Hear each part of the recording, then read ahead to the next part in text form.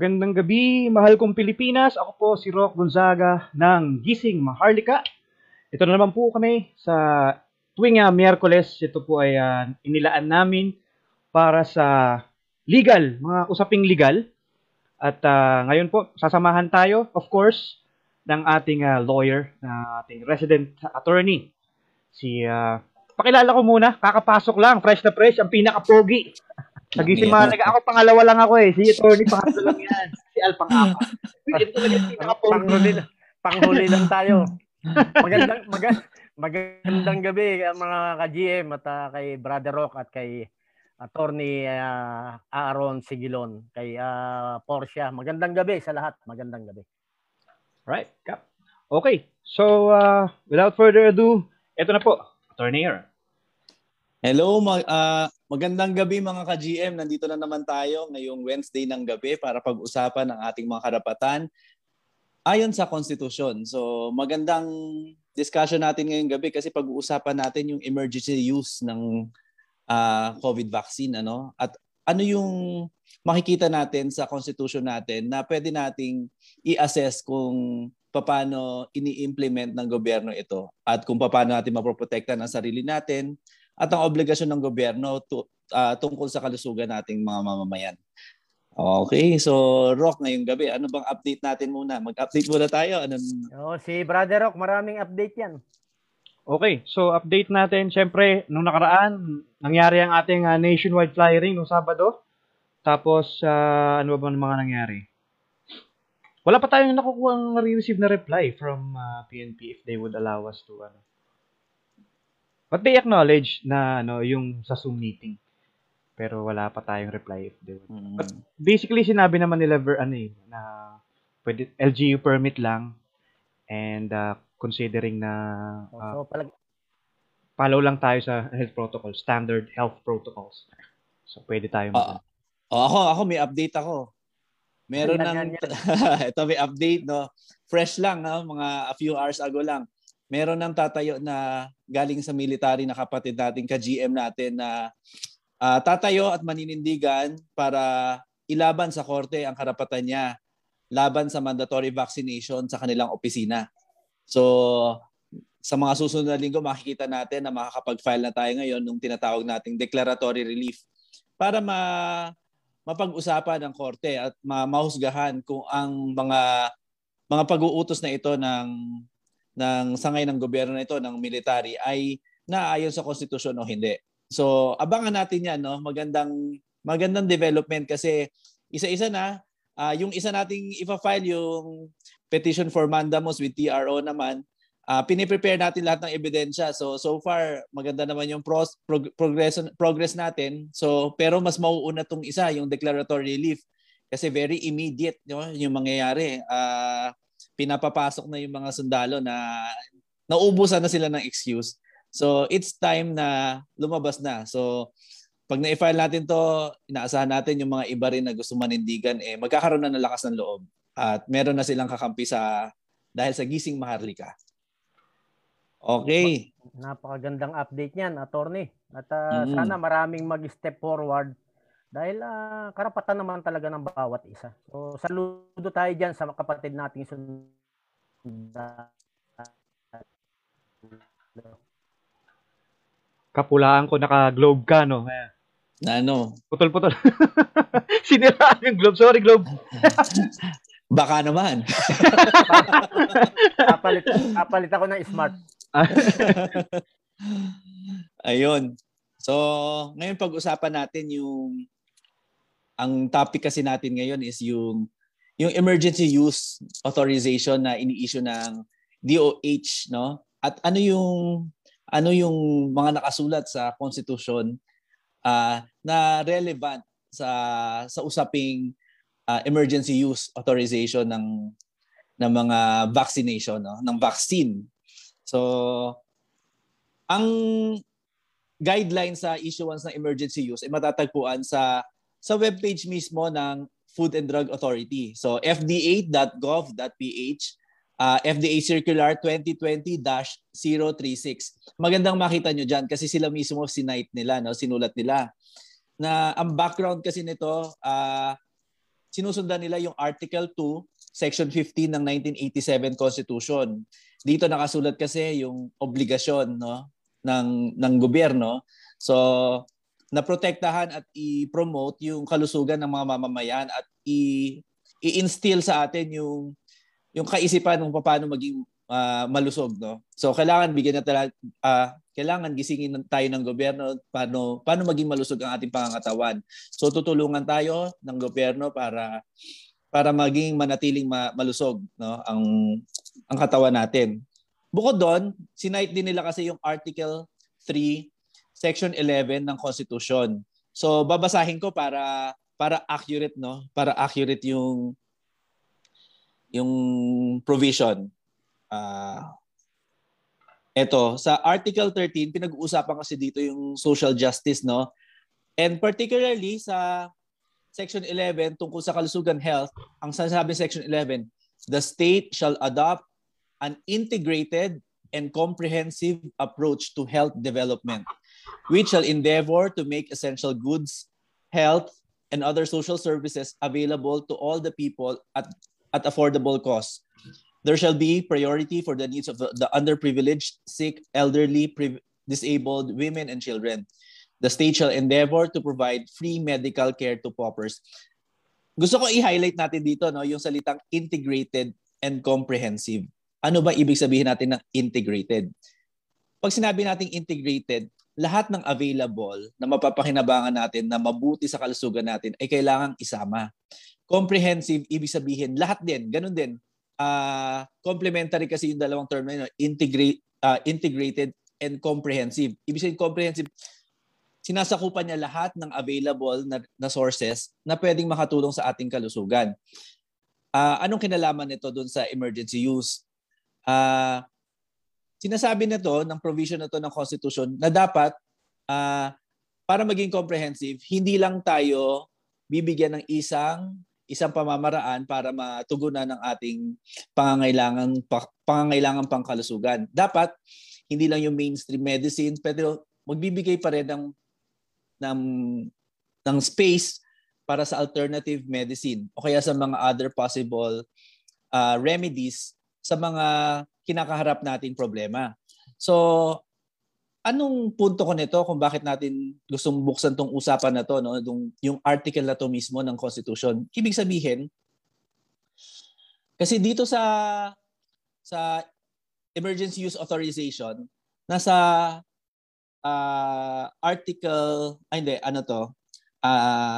chapter item number 6, paragraph 3. Yung conditions, no? So, ano yung conditions para makapag-issue ng emergency use authorization ang FDA? So, kasi normally ang mga drugs na gagamitin ng mga mamamayan, ng publiko, dumadaan yan ng proseso, kailangan ma-approve muna ng FDA. So, maraming proseso yan. So, may mga trials yan. Pero may mga pagkakataon na papayagan na magpasok sa merkado ng isang medisina na hindi na dumadaan sa normal na proseso. So kaya nagkaroon ng emergency use authorization, no, na issuance ng FDA. Pero nandito kasi sa item number 3 ng paragraph ng chapter 6, no, ng item number 6, specific guidelines, nakasulat kasi the EUA, so emergency use authorization, shall only be issued and remain valid only when all of the following circumstances are present. So lahat ito, ha. So bibilangin natin. Ano muna yung isa? Number 1, based on the totality of evidence available, including data from adequate and well-known. Explain ko na lang. Pag binasa ko, baka hindi pa natin maano.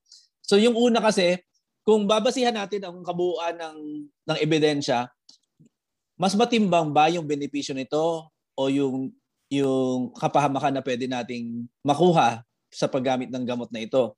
So, ibig sabihin, mas malaki ba yung tsansa na makatulong ito o sa makasama ito? Pero, hindi yan usapin na na statistics, na mas maraming gagaling o hindi. Ang usapin diyan, in any case na halimbawa sa kahit sinong tao na gagamit ng droga nito, may tsansa ba na mapahamak siya kung ginamit ang gamot na to. So ano yung ititimbangin natin? Hindi lang yung pros and cons ng gamot, pero yung pros and cons na kung gumamit ng gamot at hindi gumamit ng gamot. No? Kasi tatandaan natin, minsan may mga sakit na hindi mo kailangan gamutin. Meron na mas gumamit ka ng isang medisina, posible kasi na mas maglala pa ang mangyari sa iyo. Yung danger na makuha mo, pwede kang gamutin pero pwede ka ring mag-cause siya ng danger na mas magiging malala kaysa hayaan mo na lang yung natural na katawan mo na lumaban sa mga sakit na to. Posible 'yon. So ibig sabihin, hindi lang yan pagbalanse ng numero, no, na sa 100, 10 ang nagkasakit, 100 ang gumaling. Hindi yan sa usapin na gano'n. Ang iko-consider din natin, no, ano yung chances na magkaroon ng sakit yung taong walang sakit pag ginamit yung vaccine na ito. So, malaking usapin yan, mabigat na usapin yan na hindi natin pwedeng minamadali yung mga bagay na ganyan. Kasi once magkamali tayo, maraming buhay ang pwedeng madisgrasya. Pwede tayong madisgrasya, no? At walang balikan yan. Pag namatay tayo, walang reset button yan. So, pangalawa, ano yung pangalawang condition, no? Yung alam at yung potential na benefit ng gamot na to ay mas matimbang kaysa dun sa risk niya. So, yung kanina, sabi natin totality of evidence. Ibig sabihin, pag gumamit ng gamot o hindi gumamit ng gamot. Yung pangalawa, sa paggamit na ng gamot, mas malaki ba yung tsansa na magpagaling siya o magbigay siya ng risk, no, ng kapahamakan. So, yun yung pangalawa. Ano yung diferensya nito, no? Ang diferensya nito kasi, dun sa isa kasi, i-consider natin yung sitwasyon na labas sa gamot. Halimbawa, 1.5 taon na tayo na nandito sa pandemya na to. Hindi naman tayo namatay. So what are the chances na mamamatay tayo with the pandemya?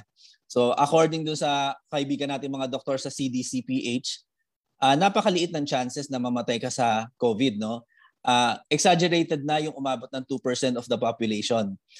Sabi ni Dr. Iggy Agbayani, nasa 1.8 to 1.7% ng population na tatamaan ng COVID ang pwedeng mamatay. So, mas mataas ang chances na mamatay ka sa tuberculosis o kaya sa ibang mga sakit kaysa dito sa sinasabi nating VIDCO. Naku, censor ko pala sarili ko, VIDCO, no? Ox lang yan, Lorne.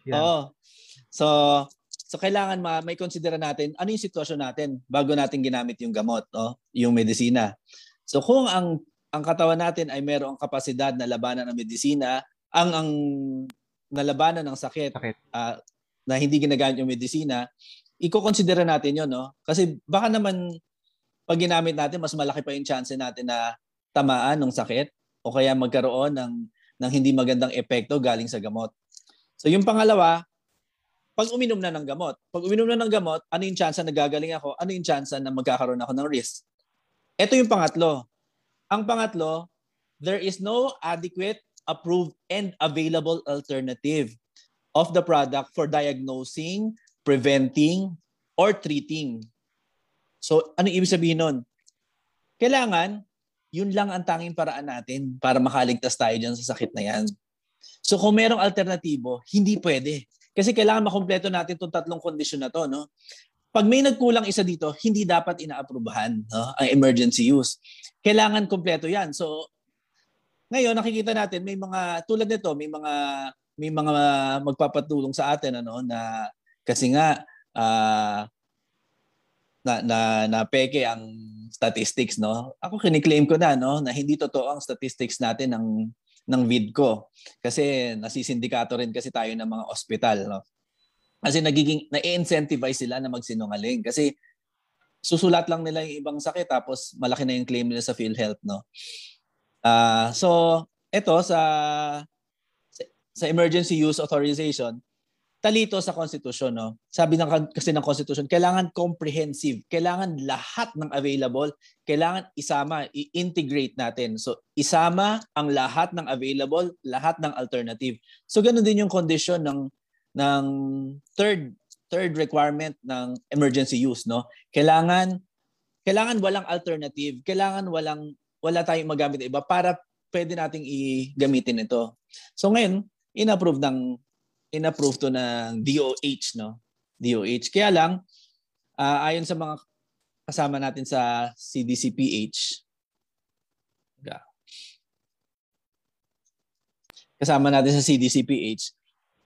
pinayagan din naman ng DOH ang ivermectin. So, malaking bagay ito, no?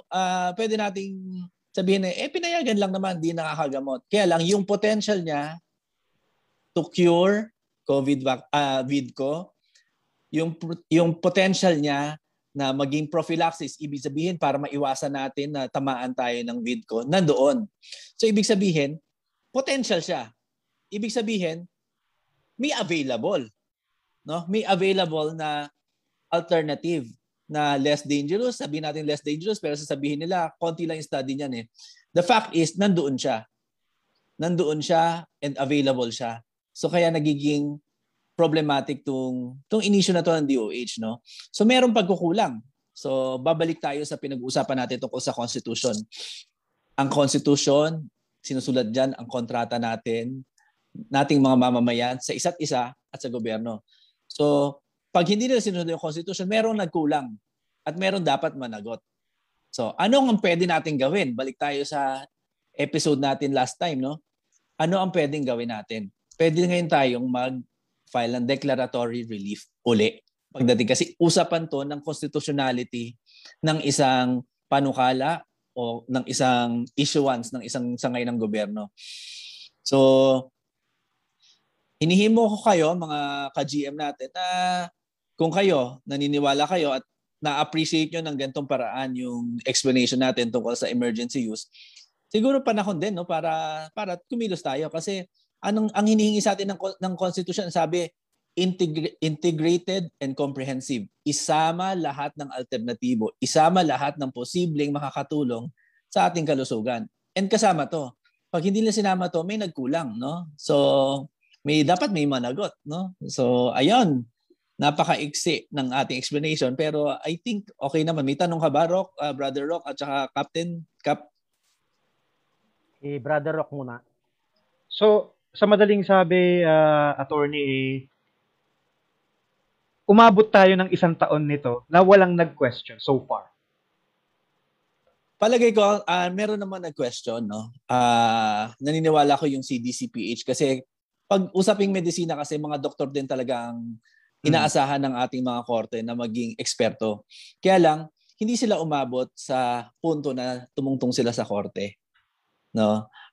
Usually, nahirapan yata silang magkaroon ng meeting, dialogue sa sangay ng gobyerno na ito, ng DOH.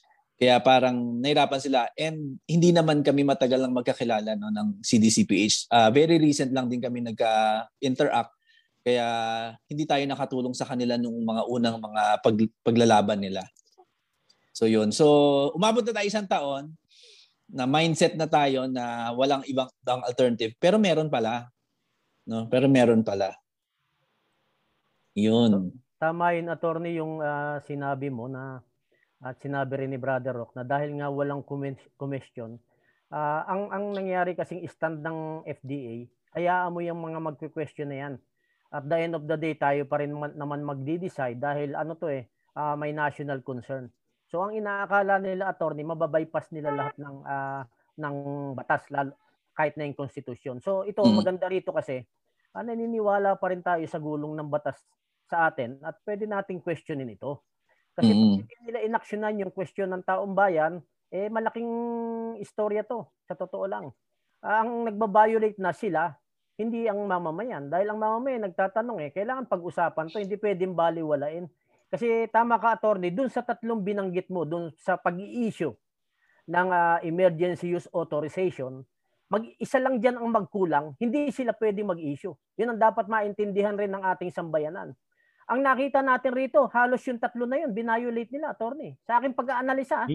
Kasi unang-una, hindi niya sinama yung integrative at comprehensive. Kung integrative and comprehensive yan, pinatawag nila lahat ng merong kakayahan at naka-imbento na ng mga gamot sa viral diseases dahil virus to Yun ang sinasabi nila So sa una pa lang, nag-violate na sila Doon sa pangalawa, ano ba yung mas matimbang? kung yung risk ba nung ino-offer nilang gamot o yung makakatulong talaga. Isa nakita natin itong Bacolod, mas marami yung risk kaysa sa makakatulong eh. Sa totoo lang at question nga yan ng ating magagaling na doktor, hindi lang ang CDCPH. Nandiyan si Dr. Jose Eclarit na frontal nagsasabi sa kanila, teka lang, ang mRNA hindi tinatanggap ng katawan natin yan basta-basta. At delikado yan, may proseso matagal, pinag-aaralan talaga. Andiyan si Dr. Romy Quijano. So ito hindi usapin na ang kailangan mamayagpag lang, is yung FDA at saka DOH. Usapin pangkalusugan at buhay ng tao nakataya. Yung pangatlo, anong ginawa nila sa pangatlo? There is no adequate, approved, and available alternative. Meron ang dami. Tama si attorney. Nandiyan yung ivermectin. Meron tayong mga yung pabuno ng Yeah. Meron tayong ang sinasabi nila hindi raw nakarehistro. Ang ginawa ng FDA, pinagloloko nila yung taong bayan magsimula doon sa FAI. Ang component niyan is dexamethasone at saka yung procaine na halos 45 years nang nasa market. For Diyos por Santo. Kinumbine lang ng doktor, anong illegal ron? Wala namang namatay, mas maraming gumaling. So nakikita ko, attorney, talaga, may deceit, may misleading na ginawa sila at may bribery ng kasama. Andun na lahat halo-halo na yung ginawa nila. So ito, hindi ito pag-aakusa. Hindi pag-aakusa yung ginagawa natin. Ito'y hayagang pag-aanalisa at malinaw na interpretasyon doon sa ginawa nilang violation ng pag-i-issue ng emergency use authorization. Ngayon, ang ginamit nga nila, FDA approved raw to sa ibang bansa Halimbawa, Pfizer, ginawa yan sa US. FDA approved raw yun sa US. Pero hindi ganun ang proseso natin ever since. Kahit approve yan sa FDA sa US, dumadaan pa rin yan sa FDA sa DOST natin. Mm-hmm. Hindi lang sila ang dapat makapagpatotoo na ito okay dito. Sa anong reason? Iba ang temperatura doon sa US. Baka yung temperatura rito makaapekto doon sa sinasabi nilang gamot na dapat. Marami. Ang structure ng katawan ng mga natin iba sa structure ng katawan ng mga Amerikano na pinagtestingan nila kuno nung gamot nila na hindi naman alam natin, hindi dumaan yan sa proper trial. Hindi nga dumaan sa animal trial, pinatigil nila dahil maraming namatay na hayop.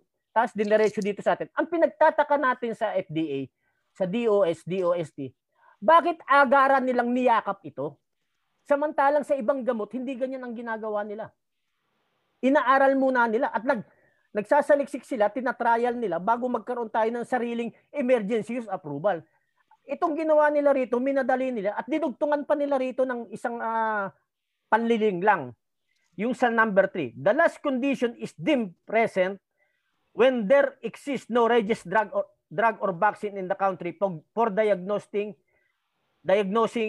preventing or treating COVID-19. This is misleading na. Kasi nga tama yung sinabi mo, nandiyan yung ivermectin, nandiyan yung FAI. Ang dami na gamot na dapat. So ito yung malaking pagkakamali at pinakamalaking kasalanan ng gobyerno sa taong bayan. Dapat pinagharap nila, tinawag nila, hindi lang sila nagbank doon sa kaalaman, sa galing na pinaniniwalaan nila sa mga nakaupo sa DOH, sa DOST, sa FDA. Dapat tinawag nila yung mga doktor na private na magagaling kasama doon sa pag-aaral at decision making. Bakit? Napakaliwanag sa konstitusyon na binanggit mo, attorney. Dapat integrated siya at saka comprehensive. Paano naging integrated na kayo-kayo lang ang nag-decide sa gobyerno? Paano naging comprehensive yan na hindi nyo naman pinatawag yung iba para magbigay ng malayang kuro-kuro o malayang suggestion tungkol dito sa gamot na hinahanap natin? So, hindi kailangan maging abogado, attorney. Yung paliwanag mo, maliwanag pa sa sikat ng araw. May violation silang ginawa doon sa pag-issue ng emergency use authorization. Nagkataon lang na hindi pa tayo nagkakatagpo-tagpo noon, attorney. Pero kung nagkakatagpo tayo last year, palagay ko may kinalagyan itong FDA, DOH at saka At saka ito yung sasabihin natin sa kanila. Hindi lang po sila attorney Aaron Sigilon at sila attorney Polly Sigilon. Ang nandito sa laban na to, marami pong silent lawyer na nandyan lang at tutulong. Yan po ang masisigurado natin at gugulong ang batas sa ayaw nila at sa gusto. No, tama 'yun, Kap. So, at least malinaw, no? Kasi ito rin yung pinag-usapan natin nitong mga nakarang episodes, no? Na doon sa item number number 2 at saka number 3, yung risk ano. So unti-unti lumalabas yung mga nabibiktima no. Una, hindi totoo ang data na pinag-uusapan natin, kaya nga questionin natin yung data kasi sinindikato na ng mga ospital ang data no. So kahit hindi ka namatay ng BIDCO, i-declare na as BIDCO. Bakit? Kasi na-incentivize sila Ilalagay lang nila yung sakit na hindi naman nila diniagnose para makatanggap sila ng pera mula sa PhilHealth. So yun yung una. Yung pangalawa, kung totoo ang data, makikita natin kung ano yung risk no. Kasi kung pagbabasehan natin ang sabi ni Dr. Iggy na maliit lang yung chances natin na mapahamak dahil na magkaroon ng mortality. Meron kasi tinatawag na infection mortality rate pagdating sa mga sa epidemiology no. So ano ibig sabihin nito? Kailangan malaman natin yung kabuuan ng infected. Hindi lang yung na-test, pero yung kabuuan ng naapektuhan at yung totoong numero ng nasawi tungkol sa pandemya na ito no. So pag hindi natin hawak yung data na yon, hindi tayo nakakapag-assess ng tama kung totoo ba na risky siya o hindi. Yun lagi yung babalik tayo doon sa tanong risky ba talaga siya o hindi? Kasi kung hindi naman siya risky, ba't natin isasalang itataya ang sarili natin no, sa isang risk na known na risk? Kasi kung halimbawa, hindi naman tayo sigurado sa vaccine, no? Kung makakabuti ba talaga sa atin? Kasi napaka-ikli ng panahon para sa paggawa nila ng vaccine na yan. Yun nga ibang sakit AIDS, hanggang ngayon, wala pa rin silang bakuna sa AIDS pag tinamaan ka na AIDS, sigurado, mamamatay ka rin talaga kung hindi ka naagapan Pero isipin mo, ilang dekada na ang AIDS, hindi naman namatay ang tao, hindi naman, wala pa rin silang vaccine. At saka hindi siya as deadly kasi yun pala, controllable na siya. Controllable siya na disease, no? Hindi siya nawawala sa katawan, pero namamanage na siya, para na siyang diabetes. So, kailangan kasi sa mga bagay na ganito, maging critical tayo bilang mamamayan. Dahil, once magkamali tayo, walang balikan Kung mamatayan ka, hindi lang sarili mo isipin mo, ang isipin mo yung mga naiwan mo Anong perwisyo ang aabutin ng naiwan mo pag namatay ka? 'Di ba? Huwag tayong maging makasarili in a sense na magpaturo kayo kasi alang-alang sa atin na, teka lang, pag namatayan, mababalik mo ba yan sa nanay niyan? Hindi mo mababalik sa nanay niyan pag namatay ang isang tao. Ang importante, mas maging maingat. Mabuti na yung maingat, may pagkapraning, sabihin nyo na may pagkapraning, pero at least ligtas. Wag natin itaya. Lalo na, ito yun nga, yung update natin kanina. Yung tatayo para questionin ang mandatory vaccination ay sundalo. Sundalo. Mahalaga ito kasi tulad nga na nabanggit natin, no? Una, takot yung sundalo na magpaturo kasi paano kung mamatay siya? Marami na siyang nabalitaan na mga namatay nang dahil nagpabakulam, no? Pangalawa, hindi lang buhay niya mga nganib kung paano nalagas na ang ating mga kasundaluhan. It's a national security threat. Hindi lang internally pero externally. Lalo pa ngayon, yung balita ngayon, parang babalik yata yung mga pogo. Paano yan pag wala na tayong sundalo? At puro singkit na yun nandito sa Pilipinas. Paano kung, alam mo, mahirap dumipensa kung pilay ng ating sandatahang panlakas. So, kaya ako nananawagan talaga sa mga ka-GM natin no, na maganda siguro basahin nyo. Maiksi lang tong yung emergency use authorization ng FDA at balikan nyo uli yung constitution kasi tatandaan nyo na pinaglalaban natin is the right to life, no? So, ang karapatan natin sa ating buhay na mabigyan tayo ng tsansa na makapamili kung ano ang direksyon na pupunta natin. Kasi balita ko kasi pag nagpabakulam, hindi na sinasabi yung mga alternative na meron din kasing na pwede kang option na subukan mo ivermectin na instead na bakulam, pwede. Dapat may ganun Kaya lang wala no? Wala. So yun. Attorney, ano po ba ang aasahan natin na outcome once makapag-file tayo ng declaratory relief? Yung kasi, once ma-declare yun as, halimbawa, pag na-file na natin yon at panigan tayo ng korte, hindi na ngayon pwede magpuwersa ang military na mag-mandatory vaccination sa mga sundalo. Kasi right now yung issuance na yon is particular lang doon sa members ng military. So yung sa pulisya, hinihintay pa natin yung tatayo, no? Meron naman tatayo, kaya lang hindi pa siya nagko-communicate sa atin ng maayos pa. Pero yung sa military, yung sundalo, tatayo na siya. Kasi mawawalan, yun nga yung point mawawalan rin lang naman siya ng trabaho o ng kabuhayan pag di lumaban na siya. So siya may tatayo na. Once ma-declare as unconstitutional yung order na yon, hindi na nga yung pwede-persahin ng armed forces yung mga military, mga sundalo na magpabakuna. So, medyo maliit siya in scope kasi hindi niya sasakupan yung mga ginagawa ng LGU.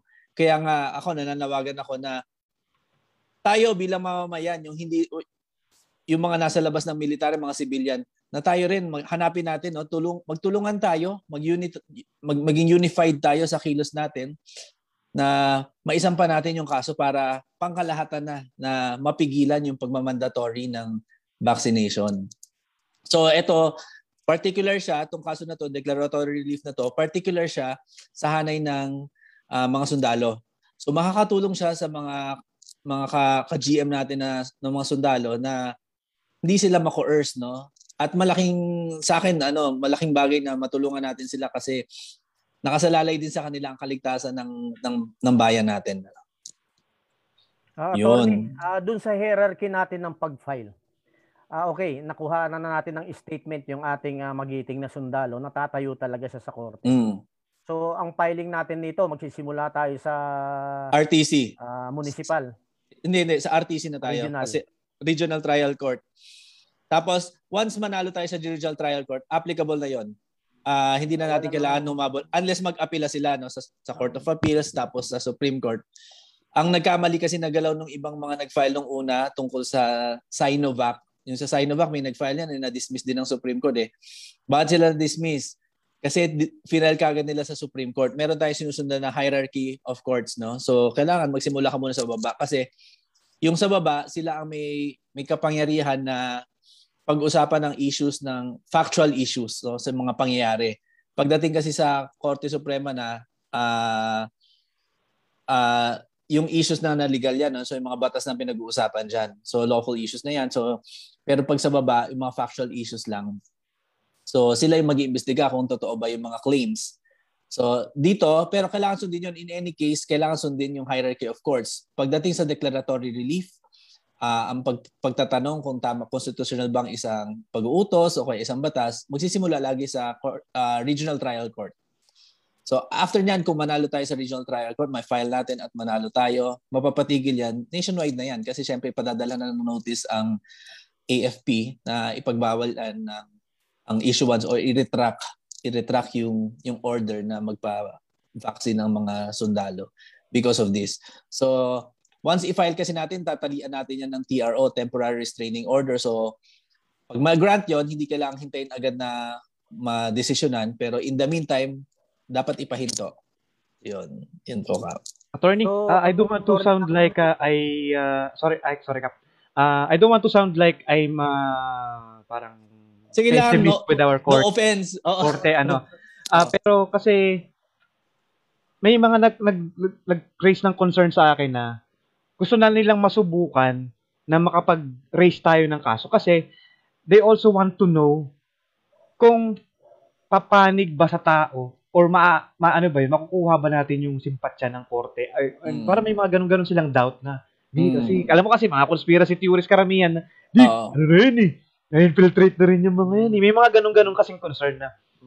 Ano ba yung chance po natin o talaga bang, ano ba yun? Sorry, hindi ako masyadong familiar, attorney. Siyempre, hindi naman nawawala yung pagiging subjective din ng mga hukom, meron sila mga kinokonsidera, pero tatanda natin, kahit sila naman, takot din sa buhay nila. So kung makita nila na maging malinaw yung presentation natin, no?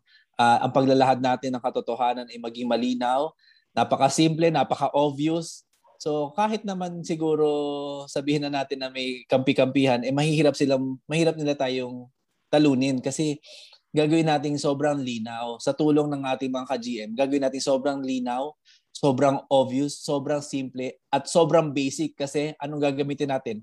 Constitution. Walang pwedeng kumontra sa Constitution. So kahit anong batas pang iba to nila, pag ang ginamit natin Constitution, dapat pawalang bisa yung ibang batas. Kailangan pabor lagi sa Constitution. So ganun natin siya titirahin, ano? So yung takot natin na parang teka, appointed to ni ganyan o kaya meron ng pinagtatanong ng utang na loob. Hindi sa lahat ng panahon nakaupo sila sa pwesto. Malapit ng eleksyon, mawawala rin ang nag-upo sa kanila. So, kailangan nilang hugutin sa sarili nila yung pagiging makatao rin nila. No? Kung nag-enjoy man sila sa ibang bagay, kailangan nila maging makatao at maging just, no? Maging ang hustisya, no? Isulong ang hustisya. So, meron at meron. Kasi hindi naman natatapos. Hindi naman porke nag-file tayo isang kaso, natalo yun, tapos na eh. Ang daming Pilipino, ang daming biktima, at lahat yun pwede magsampa ng kaso isa-isa. E di isa-isahin natin. Kung 1,000 kayo, 1,000 ipapile natin. Ganun lang. Di, magkagulo ang korte, mahirapan na sila kung mahirapan. Pero gagawin natin. Yun ang kailangan, yun ang dapat gawin. Kasi, natatandaan mo, Rox, sinabi ko sa iyo, ang konstitusyon ay kontrata. Sa gobyerno, 3 ang mahalagang sangay, no? Ang pinaka-primary na sangay, ehekutibo, legislatibo, at hudikatura. Pero dadagdagan ko, ang pang-4 ay ang taong bayan. Kag hindi kikilos ang taong bayan, pwede tayong tulugan ng 3 ito, no? Pwede tayong pagtulungan ng 3. Pero pag kumilos ang taong bayan, mahihirapan tong 3 to.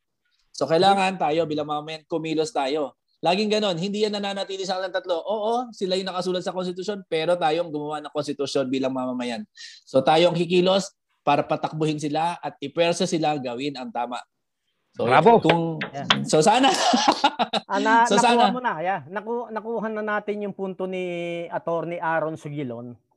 Ang sa atin, susugan ko yung sinabi ni Rock. Lagi naman tinitingnan kasi natin yung agony na pwede nating kaharapin. Kasi parte na yan ng struggle natin eh. Ang nakikita natin, okay, nanalo na tayo sa regional. Nanalo tayo. So may chance ba, attorney, kasi 3 tanong ko eh. Unang tanong ko, may chance na kontrahin pa ito ng DOH or sino man yung pinaila natin ng kaso. At siyempre susuportahan ito ng Office of the Solicitor General dahil siya ang ng gobyerno. So may way na patagalin niya ito dahil yun ang laro naman nila ever since. Tapos sisilip sila ng panibagong butas. So pangalawang question ko, dahil nanalo nga tayo tapos kinontra, umapila kumbaga itong gobyerno through our Solicitor General para i-debunk or sagutin yung ating ruling ng korte. So kapag ganito ang usapin, yung pangalawang tanong ko, dahil nga meron ng argumento, ibig sabihin hinarang, yung bang ruling ng Regional Trial Court magiging final and executory yun? Or pwede pa rin nilang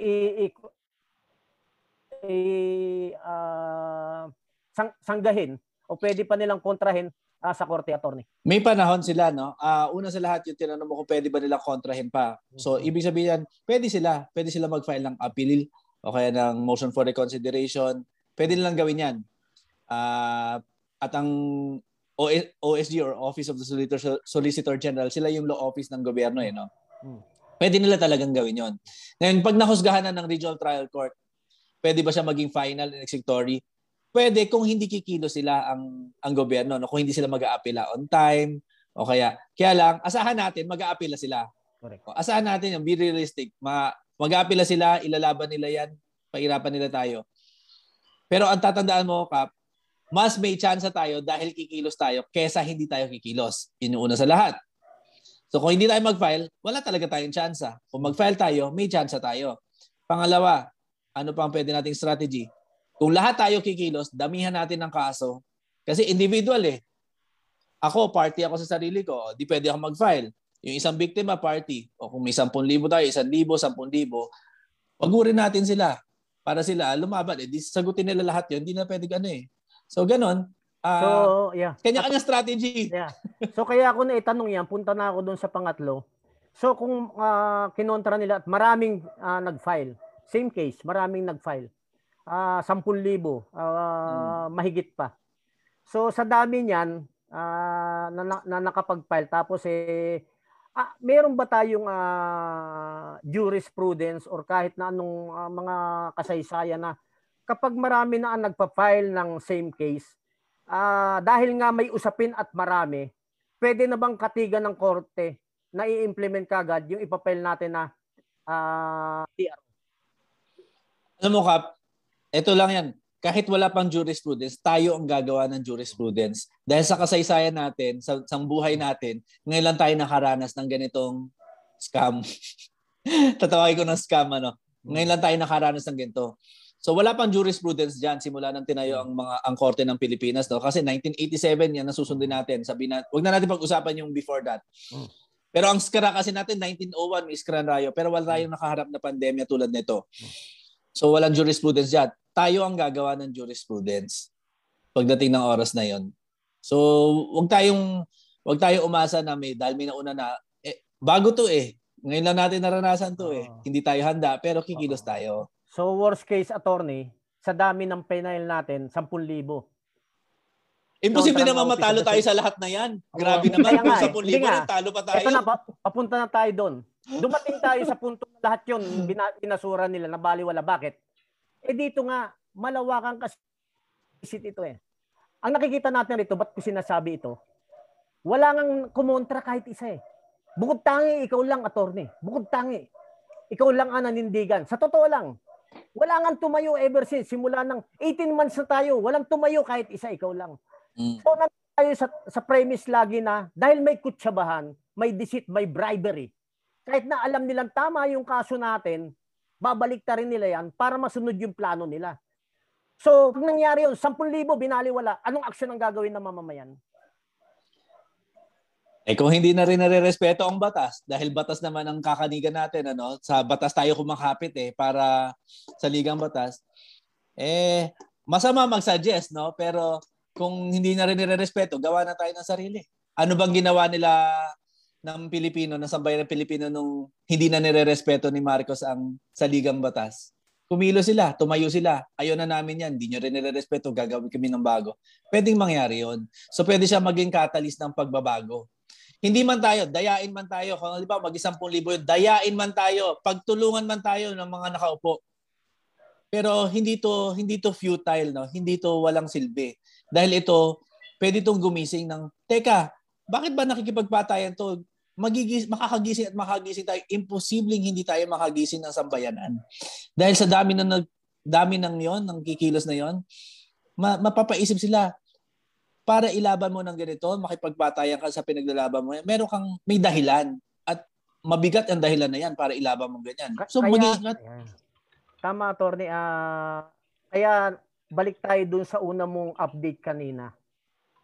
Doon na magsisimula kasi ang unang handang tumayo na may nakita siyang mali is isang sundalo. Kaya magko-connect ito Bakit kailangan suportahan natin yung magiting na sundalo? Dahil yung isang sundalo na yan, natatayo sa korte na may nakitang mali, humingi ng tulong kay Attorney Aaron, nire-represent lang niya ang napakarami pang sundalo na hindi kayang tumayo sa ngayon pero nakakita rin ng mali. Kaya magandang sundan, attorney yan magandang suportahan, sundan, at alam natin, marami pang lalabas na sundalo, maraming lalabas na kapulisan. Yan ang nakikita natin kasi hindi natin kailangan mag-isip. Walang kumilos, 1 taon mahigit. Ngayon kung sasabihin natin yung sabuatan nandyan, yung suhulan nandyan, yung pagbabaliwala nandyan, kitang-kita na natin yung mga mali na nangyayari ay Diyos por santo, attorney. Hindi kailangang itago, hindi kailangang ipagkaila, kitang-kita sa mata.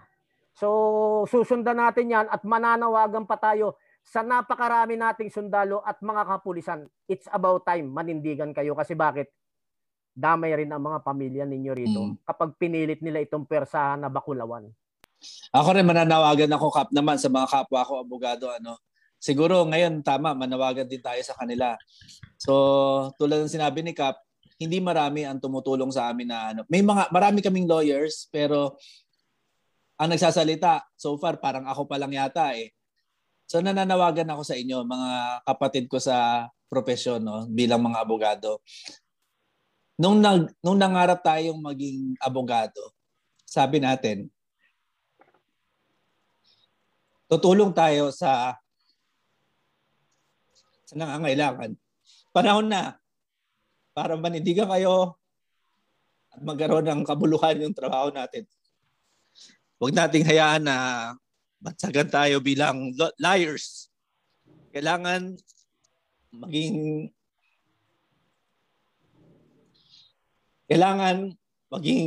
instrumento tayo para ipatupad ang katarungan. So, panahon na para manindigan din kayo. Yun, teka. Teka, naiyak na ako. Alam mo, attorney, pag ganitong usapin, hindi talaga pwedeng hindi tutulo ang luha natin. Bakit? Pagkadami-daming abogado sa Pilipinas, may tinatawag pa tayong mga dekampanilya. Malalaking law firm. Yun ang minsan natatanong ko sa isipan ko eh. Yung malalaking law firm na kumita ng malaki dahil sa mga kaso nilang hinawakan, nasaan sila ngayon para naman i-share yung mga kinita nila? Ipakipaglaban nila itong sambayan ng Pilipino. May mali eh. Tayo nga hindi abogado, attorney, nakikita natin yung mali. Kaya nga, sabi ko nga sa Diyos, nung nakilala ka namin, nagpasalamat ako kasi bakit? 1 taon mahigit. 18 months to be exact ngayon. May isang kagaya mo na abogado, isang kagaya ni Attorney Polly Sugilod na abogado. Na handang ibuwis ang lahat-lahat. Isugal ang lahat-lahat. So sinong hindi maiiyak, attorney, sa totoo lang? Ako, ang luha ko naubos na. Sa totoo lang. Ito yung time na nawala na yung takot sa sarili natin. Yung sinasabi ni President Duterte na papahuli ko kayo, umalis kayo ng bansa. Aba, sus Mariosep. Kami hindi tao ngayon na marunong matakot sa inyo. Kahit panakot nyo pa yung mga sundalo na mabubuti, may mga puso. Yung mga kapulisan na mabubuti at may puso, hindi nyo na kami matatakot, tandaan nyo. Ang dami ninyo bilang public servant, katiting lang sa dami naming mga Pilipino. At ang numero ng mga sundalo, katiting lang sa dami ng mga Pilipino. Kasama sa mga numbers na yan, ang pamilya ng mga sundalo at kapulisan. So kung tatayo lang tayo ng sabay-sabay sa 24 ng July, hindi para patalsikin ng presidente, hindi para awayin ang gobyerno, para iparating sa kanila na, teka lang, isama nyo kami sa decision making.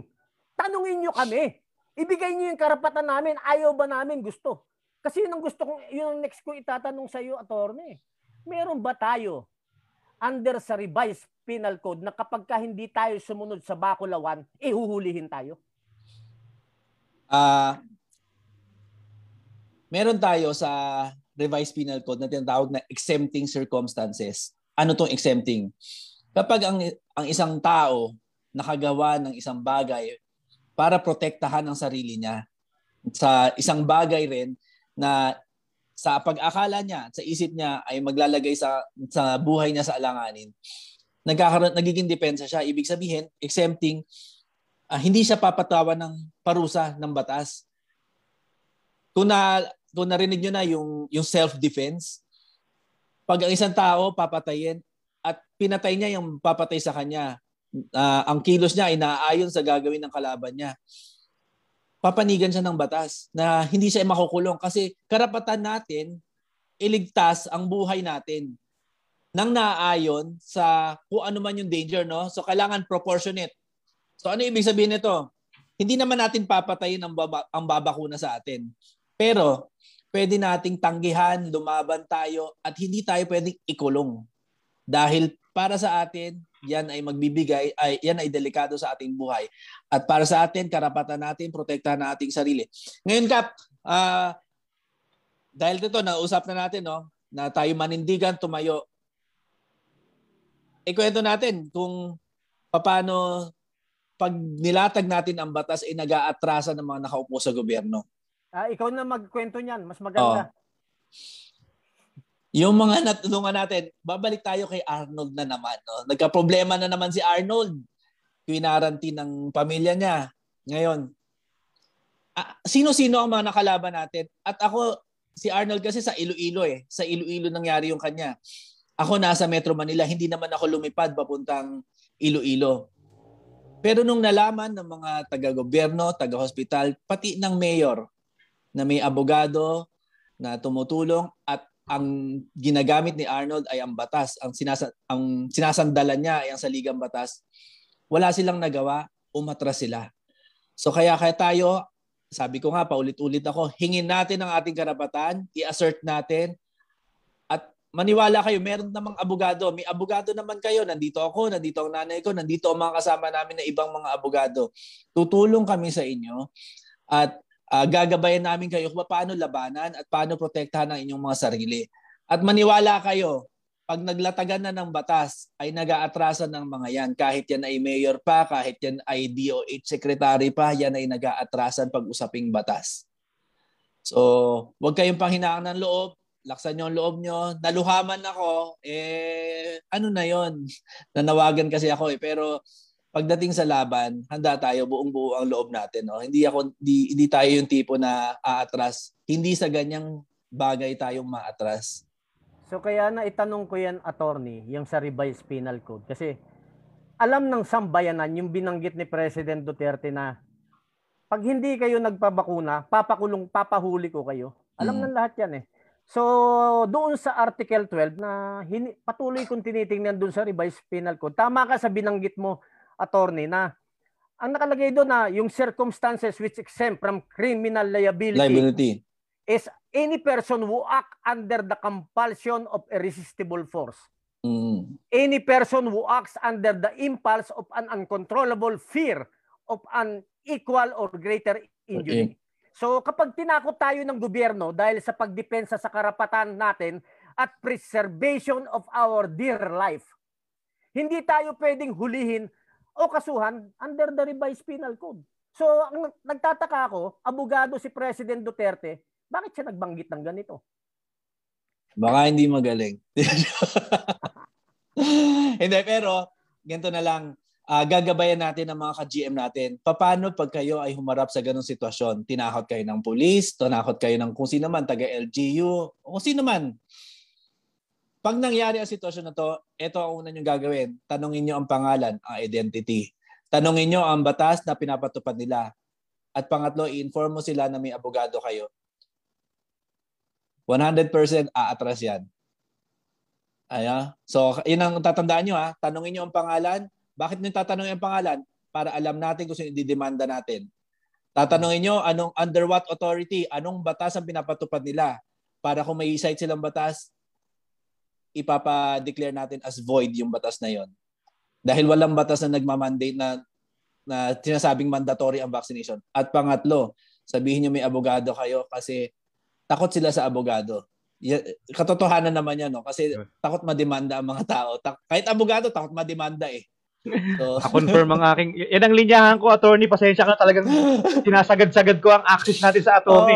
Pag ako nasa field at nag-flyering, meron po tayong abogado, kung kailangan nyo po ng legal assistance, may cellphone number po dyan. Kontakin nyo kami. Yan. No problema. Sabihin nyo mayroon po kayong abogado at kayo ay taga-Gising Maharlika. Yan ang sinasabi ko. Tama yun. Diretsahan na. Meron tayong abogado na handa kasi ulitin ko, masarap ulitin, attorney. Alam ko, si Brother Rock, ito, masarap talaga. Umatras ang abogado ng isang ospital. Umatras ang PNP. Umatras ang mayor. Umatras ang manager ng hospital. Umatras pati yung sa punerarya. Umatras ang COVID Operation Center sa Iloilo. Telepono pala yan, Kap, ha? Wala pang personal yan. Yan, papaalam ko sa inyo yan. At sinasabi ko sa inyo, hindi nag-iisa si Attorney Aaron Sigilon, si Attorney Polly Sigilon, para sa kaalaman ng lahat. Kung batas lang pag-uusapan, kakain ng alikabok si Attorney Polly. Siya po ay nagtrabaho rin sa Supreme Court. Marami na siyang pinagtrabaho ng maraming kaso. At her age, ako na nagsasabi, iharap nyo na, pinakamagaling na abogado. Hindi man manalo, tatablahin ni Attorney Aaron Sigulon at ni Attorney Polly Sigulon at ng mga kasama nilang lawyers. Yan po ang sinisigurado namin sa inyo. At kung makita natin na sasalaulain nila ang gulong ng batas, marami tayong mga silent na mga pulis at sundalo susuporta sa atin. Yan ang ginagarantihan namin sa inyo. When the going gets tough, lalabas sila lahat.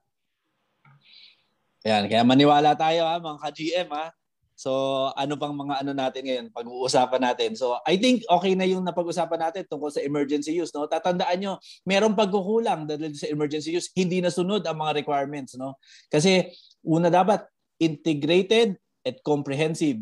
So, ibig sabihin, isama ang lahat. So, pati alternative, hindi lang yung mainstream, pati alternative. Dapat isinama. So, right now, may napag-uusapan tayo tungkol sa alternative. Isa na dyan yung ivermectin. So, the fact na merong ivermectin na potential na makatulong sa atin sa bid ko na to, hindi na kailangan yung emergency use. Hindi dapat na ibigay yung emergency use. So, tayo bilang mamamayan, kailangan natin kumilos para pakilusin natin ang gobyerno. Magsampa tayo ng kaso pag nakita natin may mali at meron nandito ang Gising Maharlika para tulungan tayong lahat. Nandito rin kami bilang mga abogado ninyo. Dahil iisa tong pinaglalaban natin. Yun. Ano pang natin? Punta tayo doon sa mga importanteng tanong habang nandito si Attorney Aaron Sigulon. Ito Kap, Attorney medyo technical. Alam ko na sagot na to before. Pero sige, parinig ulit natin sa maraming tao since maraming nanonood. More than 200 tayo ngayon. Ito ba ito? From Oscar Ejercito. Attorney Aaron, kailangan pa ba i-autopsy sa mga namatay sa Maxine? O yung adverse reaction kailangan patunay na ang cause ay vax? Ito yan. Pinag-usapan natin Wala sa protocol ng DOH at saka ng hospital na i-autopsy pag sinabi, dineclare nila. Bakit? Kasi nga naniniwala tayo na parang merong mali na ginagawa sila. So, kaya natin sinabi na hingin nyo ang autopsy, hingin nyo ang swab sample bago nila sunugin ang bangkay para ma-confirm natin kung totoo ba yung claim nila, una sa lahat. Pangalawa, para meron tayong ebidensya na dadalhin sa korte kapag tayo nagsampa. Once hingin nyo yan, makita nyo magbabago ang kulay ng kanilang mga muka. Dahil sa takot, matatakot sila. Kasi bakit? Bakit natin kailangan yung mga bagay na yon? Bakit nila aaksayahin ng ilang taon nila sa pag-aaral ng medisina para magsinungaling? So ibig sabihin, magkakaroon tayo ebidensya. Subukan nyo hingin yan nang maramdaman nyo kung totoong meron silang tinatagong mali. No? Subukan nyo. So, pag may ganyan, hindi siya requirement sa DOH na magkaroon ng autopsy bago i-cremate. No? Pero, kung sakali man na umabot tayo sa korte, kailangan natin mapatunayan yung claim natin. So, doon natin makuha yung ebidensya. Hingin nyo yung hingin nyo na magkaroon ng autopsy or hingin nyo na magkaroon ng secure ng swab sample para meron tayong magamit at maipatest natin sa isang independent laboratory yung claim ng hospital. Mahalaga ito kasi pag hindi natin ito ginawa, para na rin tayong tumulong sa pagbagsak ng ating healthcare system dahil inuubos ng mga hospital na ito, mga ganitong klaseng hospital, ang pondo ng PhilHealth. At pag yung totoo ng may sakit ang nangangailangan, wala ng pondong mahuhugot. So, ayan. So, yun lang. Yun ang kahalagahan nun is sa korte. Pag dumating sa korte, at least ready tayo. Lahat ng resistance na gagawin nyo, put it on paper. Magbibigay kami ng template either tomorrow or sa isang araw. Yung mga magtatanong, ibibigyan na namin ng template kung nasa militar ka man o kung excuse mo na religious freedom mo or right to life, ilalagay na rin namin para at least alam nyo yung gagamitin nyo. Pag gumawa kayo ng letter, ng refusal letter, at gagawin nyo to at least 2 kopya. Yung isang kopya sa inyo, ipa-receive nyo sa kanila, papirmahan nyo na tinanggap nila yung sulat na yon. Mahalaga ito at sabihin nyo sa kanila, tanggapin nyo ito para at least hindi kayo masisi kung ba't di nyo napatupad yung pagpapabakulam. Kasi merong valid excuse yung tumatanggi. Okay. Okay na ba yun, Brother Rock? Ayos. Yun. Brother Rock, baka mayroon pang importanteng katanungan diyan. Ito, naitanong na to, no, yung sa OFW.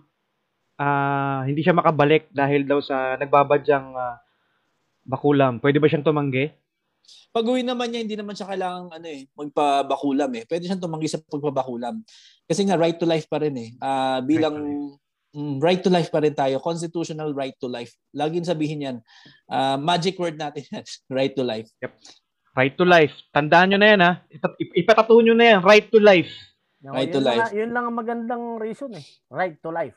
Attorney, ito pa isa. Bakit raw tanong ni Brother Ricardo Limse, bakit raw walang action ginagawa ang human rights? Di isipin nyo na kung bakit. Ayun na magtagni-tagni, ba't di sila kumikilos? Dapat kasi kumikilos sila eh.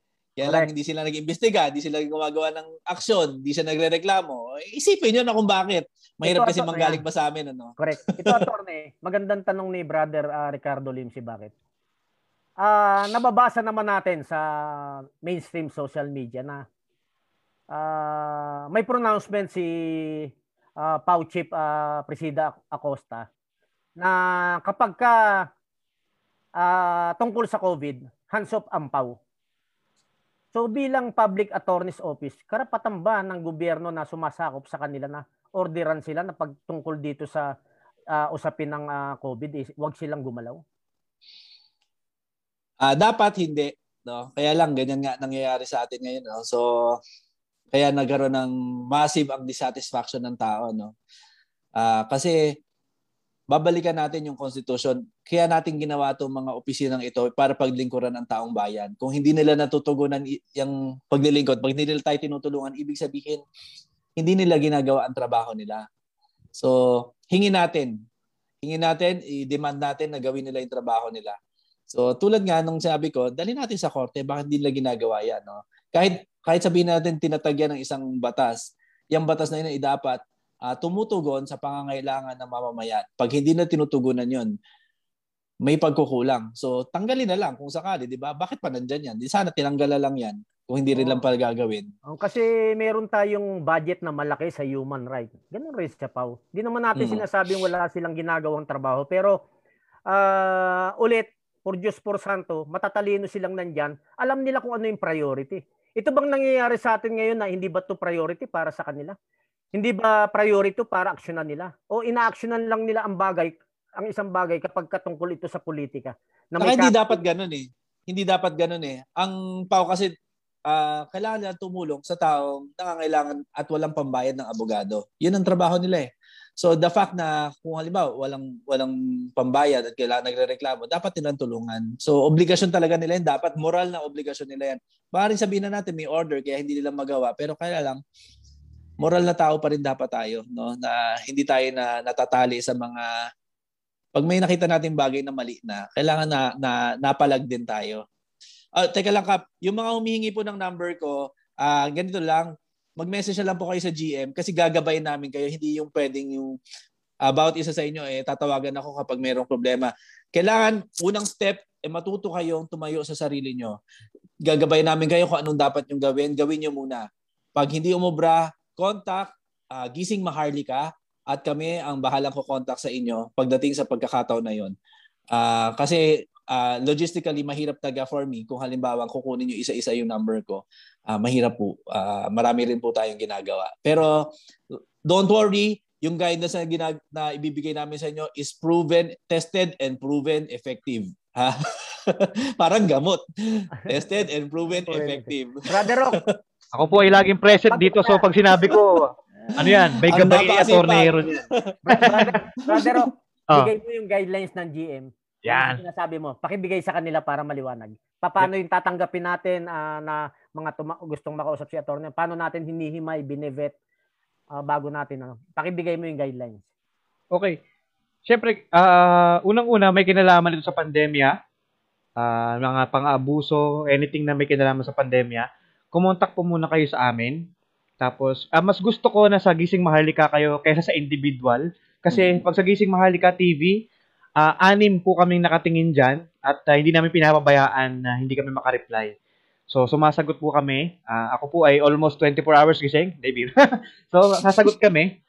Tapos, i-filter namin. Kasi kung kaya naman po namin sagutin, gaya ng mga paulit-ulit na question, naiintindihan po namin. Yung iba dyan, kaninang umaga lang nakilala ang Gising Maharlika. So, naiintindihan po namin na hindi nyo pa nakukuha yung mga previous namin pinag-usapan. Sige po, sasagutin namin yung mga basic questions like yung mga employer na yan. Easy na lang yan. Pag may mga complicated po, ikukonsulta namin kay Attorney Aaron, tapos babalikan namin kayo. Dapat, handa rin kayong, kasi what if yung concern mo is something na talagang pwede nating iakyat. Dapat handa po kayo. Wag niyo po kaming gawing sumbungan. Kasi dapat handa kayo. Pag sinabi namin na, labas mo yung dokumento, pag hiningian namin kayo, dapat ready kayo. Para hindi po masayang ang mga oras natin. Kopya? Tsaka kung gusto niyo umabot sa korte, siguraduhin niyo sa sarili niyo, handa kayong tumayo. Kung handa kayo, handa kami. Yun yung una na pamantayan ng GM at saka ni Attorney Aaron. Unang itatanong sa inyo ng GM, handa ka bang tumayo sa korte? Pag ang sagot mo yes, entertain ka namin. Ngayon kapag ang sagot mo no, useless na entertain kayo. Kasi bakit? Anong ipapile natin kung hindi ka naman tatayo? Sinong magre-reklamo? Sinong magpa-susuporta doon sa gagawin natin aksyon? Ngayon, may mga ganitong kaso. Kung may pinail na ang GM through Attorney Aaron ng isang kaso at parehas mo yung kaso na yon, kumonta ka pa rin. Kasi same case yan, idadaglag lang sigurado ni attorney yung name mo na same ang naranasan mo. So, importante yun. Ka pa rin ng affidavit. Importante yun na dumami. Halimbawa kung may reklamo kayo, huwag kayong sabihin nyo, pareho na rin ang issue. Hindi yun parehong issue dahil ibang tao ikaw, ibang tao yung na-file na namin. So, importante kayo rin kikilos. Lahat tayo. Kumilos tayo. Malaking tulong yung numero. Pag dumadami tayo na tumatayo na, makikita na ng taong bayan kung ano ba yung dapat na mangyari at dapat na kilos ng gobyerno. Okay. Okay, attorney. Ito pa, may isa tayong siguro last topic natin kung mamarapatin pa at nakakaisang oras na pala tayo. Ang bilis ng time. Bakit ganun, attorney? Tuwing mag-ano tayo, ang bilis ng oras. Kaya nga Hindi natin napapansin. Ito, napaka-importante. Nagsimula raw ang gobyerno sa kasinungalingan. Ano yung kasinungalingan na nag-umpisa? Yun nga, hindi man lang nila hinimay na nakita ba talaga?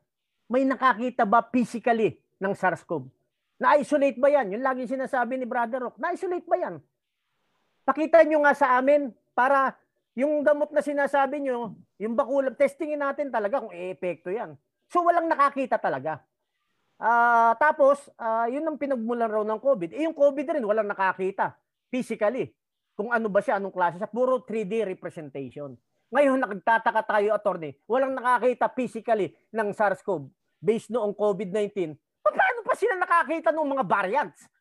May tinanong nga, sabi nga nung... Ba't ito binabanggit, attorney, bago mo sagutin? Kasi magbo-boil down ito, pupunta ito dun sa misinformation. So, may violation ba ang gobyerno under dun sa ating freedom of information na tinatawag na dapat doon sa batas na ito, ang ibibigay ng pamahalaan, yung mga tamang information para tama yung pagdi-decide ng sambayanan. Ngayon, pag naghingi tayo ng tamang information, hiningi natin. So, halimbawa, hihingi na tayo, attorney, formal. Pwede ba na ibigay nyo sa amin yung tamang nilalaman ng vaccine? Pwede ba ibigay nyo sa amin, ipakita nyo sa amin, isolated, naka-culture, nasa test tube, ano ba talaga yung virus na yan? Kasi doon magmumula yung tamang information. Kasi binibigyan tayo nila puro imahinasyon eh. So yun ang unang naging violation nila, attorney, doon sa freedom of information, yung hinihingi ng taong bayan, hindi nila naibigay. Anong kaso pwede nating ilapat sa kanila? Kasi sa umpisa pa lang, nagsinungaling na sila. Mandamus pa rin yan, no? Kasi under sa freedom of information, dapat lahat ng records na may kinalaman sa kanilang mga kilos ay accessible sa publiko na hihingi ng access dito. So kailangan magkaroon tayo ng access diyan. Pag hindi tayo binigyan ng access, pwede tayong humingi ng tulong sa korte uli. So pwedeng mandamos o kaya writ of habeas data. So para malaman kung ano ba tong mga impormasyon na to na dapat nating malaman para mabalanse natin ang desisyon natin, no? So malaking bagay ang information na ito kasi hinuhulman nito kung paano tayo magde-decide sa mga ganitong bagay. So kung hindi bukas ang information na yan, merong pagkukulang at merong mali. So nasa sakamay natin na para itama itong mali dahil wag nating asahang magkukusa silang gawin ng tama kung ang purpose nila ay gawin yung mali. So dapat tayo bilang mamamayan, kikilos tayo. Hingin natin yung information na to para tayo mismo makapag-assess. So kapag tinatago nila itong mga information na to, pwede silang i-demanda. No? So may administrative case din yan. So pwede rin yan.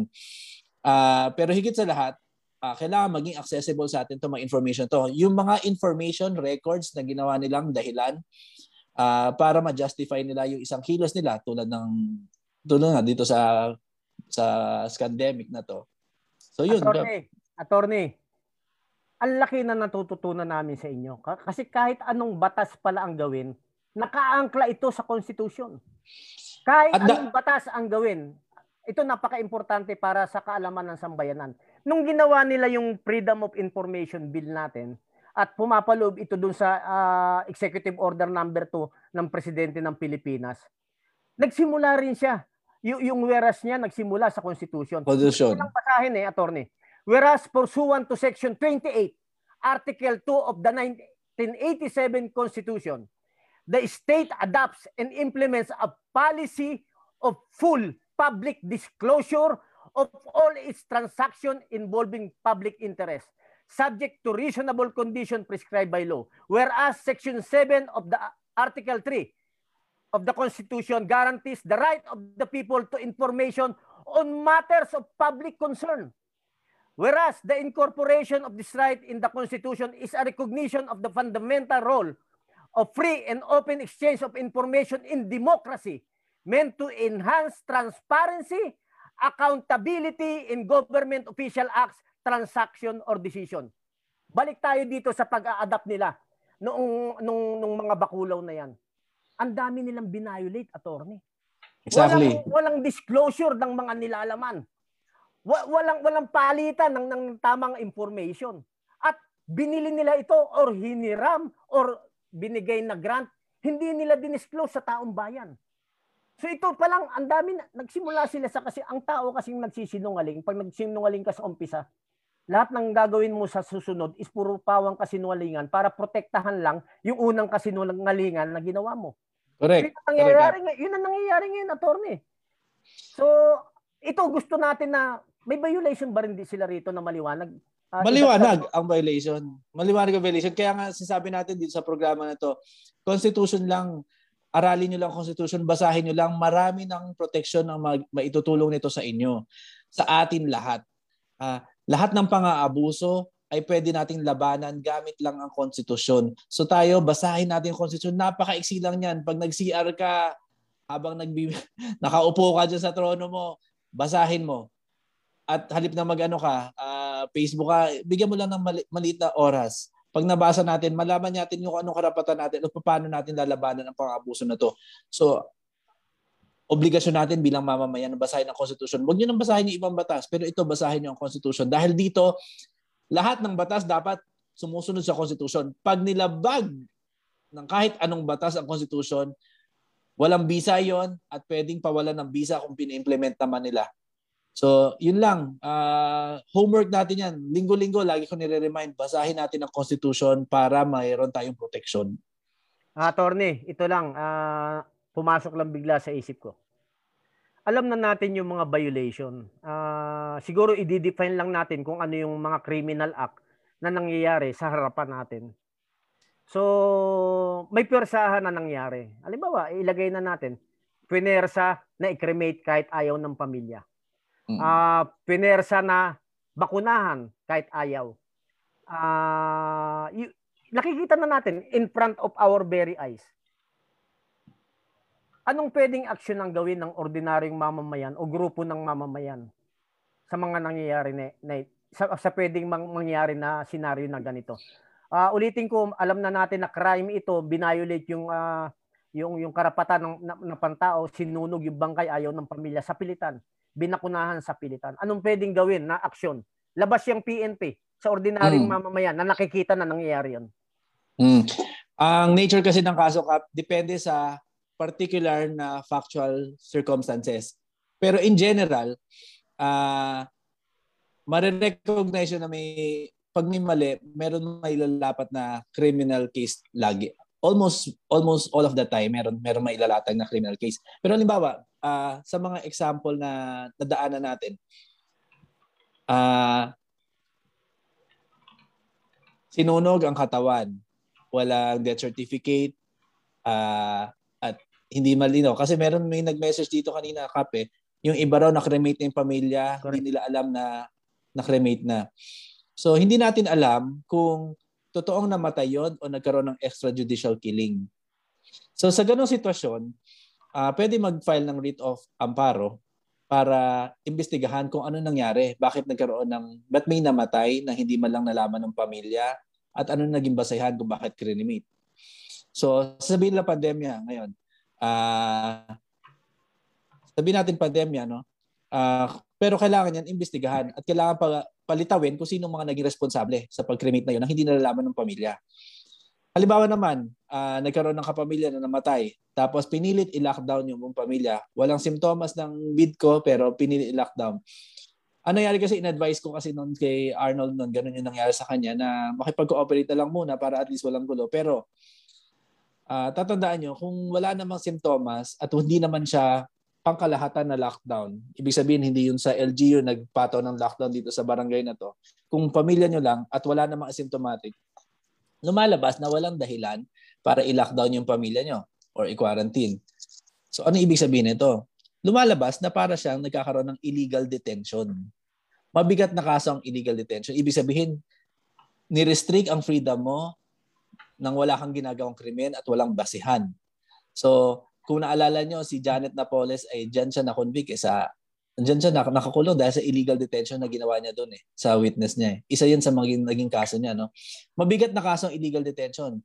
So, kaya yan, iniiwasan. Kaya nga sabihin ko sa inyo, kapag meron nag-i-impose sa inyo ng mga ganyang restriction, let's say nagpa-power trip lang na kung saan man galing na ahensya ng gobyerno, sabihin na dapat i-lockdown kayo, hindi kayo pwedeng lumabas, tatanungin nyo, anong pangalan mo at anong basehan mo para gawin yan? Dahil kung wala kang basehan sa batas na para ikulong ako, i-detain ako dito sa bahay ko, lumalabas na nagko-commit ka ng illegal detention. Attorney, ito guys, makinig kayong mabuti ha. Naisip ko lang na tanong. Meron bang distinction paano masasabi na ito ay pasok sa illegal detention? Kasi yung iba, attorney, hindi sila dinala talaga sa kulungan or sa mga barangay na detention, ganun. Sa bahay lang. Mm-hmm. Pasok pa rin ba sa illegal detention kahit saan pa yan? Basta kayo ay ni-restrict?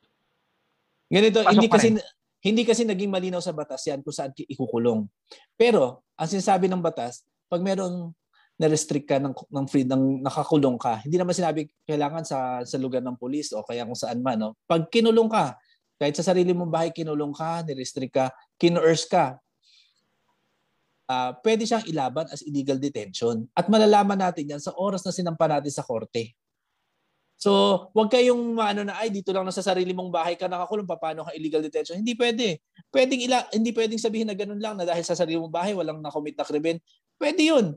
Hinarangan mo yung pintuan ko, sinarahan mo ako dito, na-detain ako, hindi ako nakalabas. So, pwede siyang lumabas as illegal detention. Kaya maging critical tayo, no? Isipin natin, teka lang, bilin sa amin ni Atty. Sobilon sa GM. Hindi mo kami pwede kung walang batas, kung hindi walang pag-uutos ng korte na ikulong kami dito. Wala ka anong batas ang sinusunod mo para malabanan nyo. Kaya kailangan nyo i-identify sino yung kalaban natin. Kaya tatanungin nyo lagi, anong pangalan mo? Sino ka? Anong karapatan mo sabihin sa akin yan? Ano ang batas na sinusunod mo o anong utos ng korte na pinapatupad mo? Kung walang dahilan para gawin mo sa akin ito. So, in general, pwede mo gawin yan. Kahit sino mga ka-GM, pag may nang aapi sa inyo, lagi nyo tanongin, sino ka ba? Ano bang batas ang pinapatupad mo? So, para ma-identify kagad natin kung sino didemanda natin pag ginawa sa inyo yan. So, once alamin nilang ganyan, kasi tatanungin, ba't mo tinatanong? Para malaman natin kung mali, may madidemanda ako. Mag-aatrasan yan, maniwala kayo. Narinig nyo yun guys ha?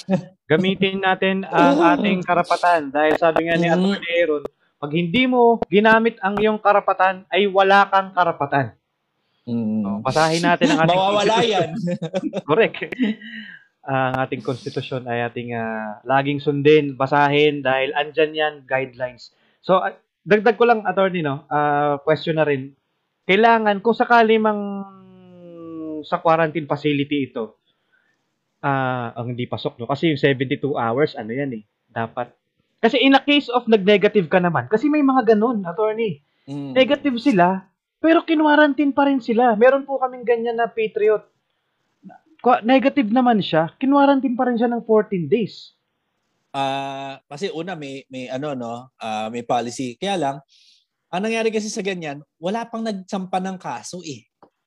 Kaya hindi na didetermine ng korte. Subukan nyo kaya magsampa kayo ng kaso, ginanon kayo para malaman natin. Kasi hindi mo malalaman hangga't di natin isampa eh. So, kumbaga, you will be the first to do it. So, kasaysayan yan, unahan na kayo. Kilos na mga ka-GM. Kasi kailangan kailangan may magsampa. Kasi alangan ako magsampa, hindi ako pwede magsampa. Kailangan ko ng kliyente. Hindi naman sa akin ginagawa yung ganon.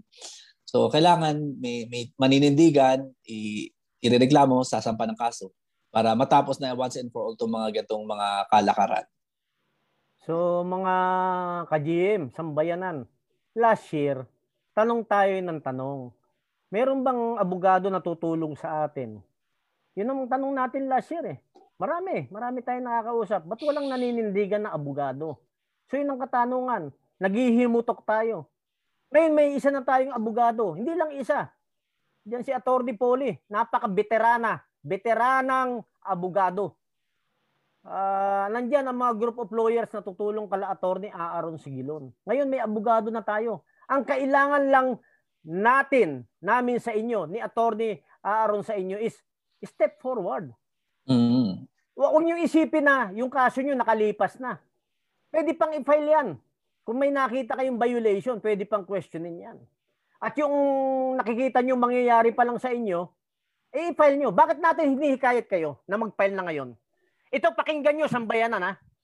Bakit kailangan mag-file na tayo ngayon? Bakit kailangan manindigan na kayo ngayon? Lumabas na kayo ngayon. Bakit? Para mapigilan na natin yan, kinakatakutan ninyo na mass vaccination na yan. Yan ang pipigil eh, pag nag-file na tayo eh. Anong pipigil pa? Hintayin natin yan. Kasi ako nagsasabi sa inyo, hindi matutuloy yan. Tinatakot lang kayo. Bakit hindi matutuloy? Unang-una, bakit hindi matutuloy? Hindi tayo papayag, yung ayaw. Yan eh, kaya hindi siya matutuloy eh. Pag pumayag tayo, matutuloy yan. Pangalawa, ba't di matutuloy? Violation ng Constitution yan. Unahin natin yung buhay, kahit ano pa yan. Basta nakita natin at na-analyze natin, naiisip natin na delikado buhay natin, tatanggihan natin yan. Yan ang pangalawang dahilan, di pa pwede. Pangatlo, may abogado tayo. Anong kinakatakot nyo ngayon? At naniniwala kayo na pepersahin nila yan. Ako mamamatay kayo, mamatay naman kayo na lumalaban. Tama. Doon rin papunta yan eh. Ngayon eh, nyaw-nyaw tayo ng nyaw-nyaw na walang ano. Kayo ngayon, nasa inyo ang bola ngayon. Magsitayuan kayo, kontakin nyo lang ang GM. At si attorney, narinig nyo naman kanina, kahit 10,000 case yan. 10,000 file yan. Yan ang gagawin natin. Tatsagain ni attorney yan. Anyway, alam naman ni attorney, naka-template lang yan eh. Isang case, pangalan lang papalitan, pare-pares ng as. Bakit alam natin yan? Isang nararanasan natin, hindi naman iba-iba eh. Team tayo lahat eh. Kayo na mga ka-GM namin, team kayo eh. Team tayo lahat eh. So tayo tulungan tayo, no? Ito pa, yung magiging mas magiting kayong keyboard warrior. Mas magiging magiting kayong social media influencer. Mas magiging magiting kayo na vlogger. Lahat na. O magiging noble kayong taga-share. Kung ang pagtutuunan ninyo ng pansin, maghanap ng nabiktima. Yan ang i-share nyo. Tama na yung cut and paste tayo nangyari sa iba. Cut and paste tayo na yung COVID is hoax yan. Cut and paste tayo na delikado itong vaccination. Alam na natin lahat yan. Hindi na natin kailangan i-bombard pa ang internet. Alam na natin lahat yan eh. Magtulong-tulong na tayo na yung kapitbahay mo, kaibigan mo na biktima ka ba? Handa ka bang tumayo? O halika na. Mag-communicate na tayo sa Gising Maharlika. Ganun lang kasimple para matapos na ito. Yan ang panawagan natin sa bayanan. Ngayon yung kilos natin sa 24, ano yun? Sama-sama nating ipapakita na hindi pa nawawala ang konstitusyon. Yung kalayaan nating magpahayag.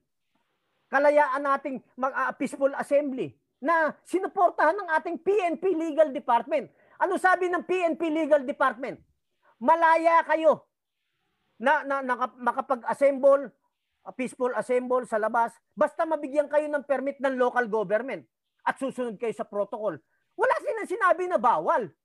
Napakaliwanag niyan. Anong kinakatakot nyo ngayon? Ito yung time eh. Napakita natin sa gobyerno, ito kami, ganito kami karami. O ito ang ano ko sa inyo. Challenge ko sa inyo. Yung ayaw tumanggap ng bakulaw, halina kayo sa 24. Tayo magsama-sama. Ulitin ko, yung ayaw magpabakulaw, ipakita nyo na ayaw nyo talaga. Ngayon, kung di kayo sumama, ibig sabihin, nagdadalawang isip pa rin kayo. Gusto nyo, ayaw nyo. Ito masasabi ko sa inyo, para hindi na kayo maghirapang mag-decide kung magpapabakulaw kayo o hindi. Ito lang isipin nyo. Itanim nyo sa kokote nyo. Kung talagang nakakagaling yan, hindi nila kailangang manuhol. Unang-una. Hindi kailangang maging matalino. Kung talagang nakakagaling yan, hindi kailangang manuhol. Pangalawa, kung talagang nakakagaling yan, hindi na kayo dapat mag-face mask, face shield pagkatapos yung mabakulawan. Pangatlo, natakot ang lahat. Takot kayong mawala ang trabaho nyo. Yan po yan talaga, walang iba. Bakit? May utang kayo. Bahay nyo nakautang, sasakyan nakautang, nag-aaral online, mga anak nyo, may tuition pa rin yan. May mga magulang kayong sinusuportahan sa gamot. Kahit ako takot. So pipiliin ko na lang magpabakulaw kaysa mawala trabaho. Okay? Ulitin ko pipiliin na lang natin magpabakulaw kaysa mawala ng trabaho dahil marami tayong binabayaran, maraming umaasa sa atin na buhay rin. Na pag di natin nasuportahan, kawawa rin. Yan tayo, kaya tanggapin na lang natin yung bakulaw. Wala namang makakapagpatotoo hanggang ngayon na talagang yan epektibo at hindi mo ikakamatay. Kasi bakit? May pinirmahan ka ng waiver eh. Kung hindi ka mamamatay, hindi ka nila papirmahin ng waiver. Ganun lang kasimple yan. Kung sigurado sila nakakabuti yan, hindi ka papirmahin ng waiver. Ba't ka pinapirma? Hindi sila sigurado kung ano mangyayari sa nabakulawan. Ngayon, panghuli. Dahil pinili mo yung bakulaw, takot ka mawalan ng trabaho, nagkasakit ka after 6 months, namatay ka after 1 year, wala ka na rin trabaho. Perwisyo pa rin ng pamilya. Wala ka rin susuporta sa pamilya mo. Nawalan ka ng trabaho ngayon, tinanggal ka, ayaw mo magpabakulaw, nanindigan ka. Dahil buhay ka pa, marami ka pang pwedeng gawin. Para ituloy yung buhay, suportahan yung mga mahal mo sa buhay. Pwede ka magtinda. Pwede ka magbungkal ng lupa, magtanim. Sama-sama kayo. Pag buhay ka pa, marami ka pang magagawa. Pag patay ka na, wala ka na rin trabaho. Yan ang pag-isipan ninyong mabuti. Hindi nyo kailangan maging matalino. Piliin nyo lang. Trabaho nyo, buhay nyo. Ito naman may katapusan eh. Manindigan lang tayo. Tumayo lang tayo. Napakarami natin. 110 million tayo. Huwag natin isama yung mga kabataan. 1/4 lang ng 110 million. 1/4 ng 110 million. 100 million. Nasa 25 million pa rin ang 1/4 yan sa 100 million. 25 million. Ilan lang ang mga sundalo natin? Ilan lang ang kapulisan natin? Ilan lang ang nakaupo sa gobyerno, national, at saka lokal? Ilan lang sila? 25 million tayo, 1/4 lang yan. At ang matindi niyan, kalahati ng kapulisan, kalahati ng kasundalahan, kakampi natin. Saan kayo natatakot? Sa ilang tao na nanakot sa atin sa gobyerno? Bakit tayo ganito? Kasi nyaw-nyaw tayo ng nyaw-nyaw. Gusto natin matapos to eh. Pag sinabi natin lalabas tayo, nasaan kayo? May abogado na tayo, manindigan lang kayo. Maging matalino kayo. Buhay or trabaho. Yan lang ang dapat yung isipin. Pag patay na kayo, wala na rin kayong trabaho. Mismo. Manindigan po tayo mga kaibigan. Tsaka yung tungkol mo sa employer na yan, matagal na po natin na-resolve yan. Pakitaan nyo lang sila na kayo ay merong DOLE memorandum na no discrimination, no termination. Ibigay nyo sa kanila ang kopya. Pagka sila ay namimilit pa rin, any evidence po na ma-authenticate natin at may integrity ang inyong ebidensya na meron ng coercion na nangyayari sa workplace ninyo, padala nyo po sa amin at magsasampa tayo ora mismo ng kaso dun sa employer ninyo. Hindi kami nananakot, gagawin namin yan dahil kayo ang magiging tulay para kami din ay makalaya. Kailangan namin ng mga kaso. Kaya abusuhin natin tong pagkakataon na to na merong mga abogado na handang tumayo para sa atin.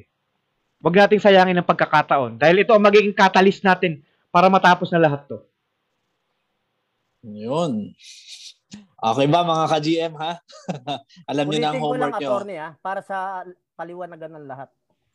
Hindi tayo nananawagan at hindi tayo kalaban ng gobyerno. Tandaan niyo yan. Hindi yun ang premise natin na magsasama-sama tayo. Ang kine-question natin at ang pinapakiusap natin, gawing patas ang labanan. Huwag pwersahin yung ayaw. Ganun lang kasimple. Nire-respeto natin yung naniniwala pa rin sa Bakulaw. Respetado natin yan. Di natin pwedeng questionin. Kahit naaawa kami sa inyo, ba't naaawa? Ang dami nang tumatawag sa amin. Ang dami nang nagme-message, nagkasakit. Simula. May namatay pa kaming kaibigan ngayon lang. Alam ni Attorney Aaron Sibilon yan. Alam niya yan. Kaibigan namin. Namatay dahil sa Bakulaw. May edad na, may sakit sa puso. Ngayon, Hindi naman namin ang pigilan. Hindi naman lihim yan eh. So hindi tayo nananawagan na pababain si President Duterte. Hindi po ganoon ang labanan. Tayo po ay naninindigan sa isang karapatan na nakapaloob sa ating konstitusyon. Na teka lang, pakinggan nyo naman kami. Yung kailangan na iparating natin sa gobyerno eh.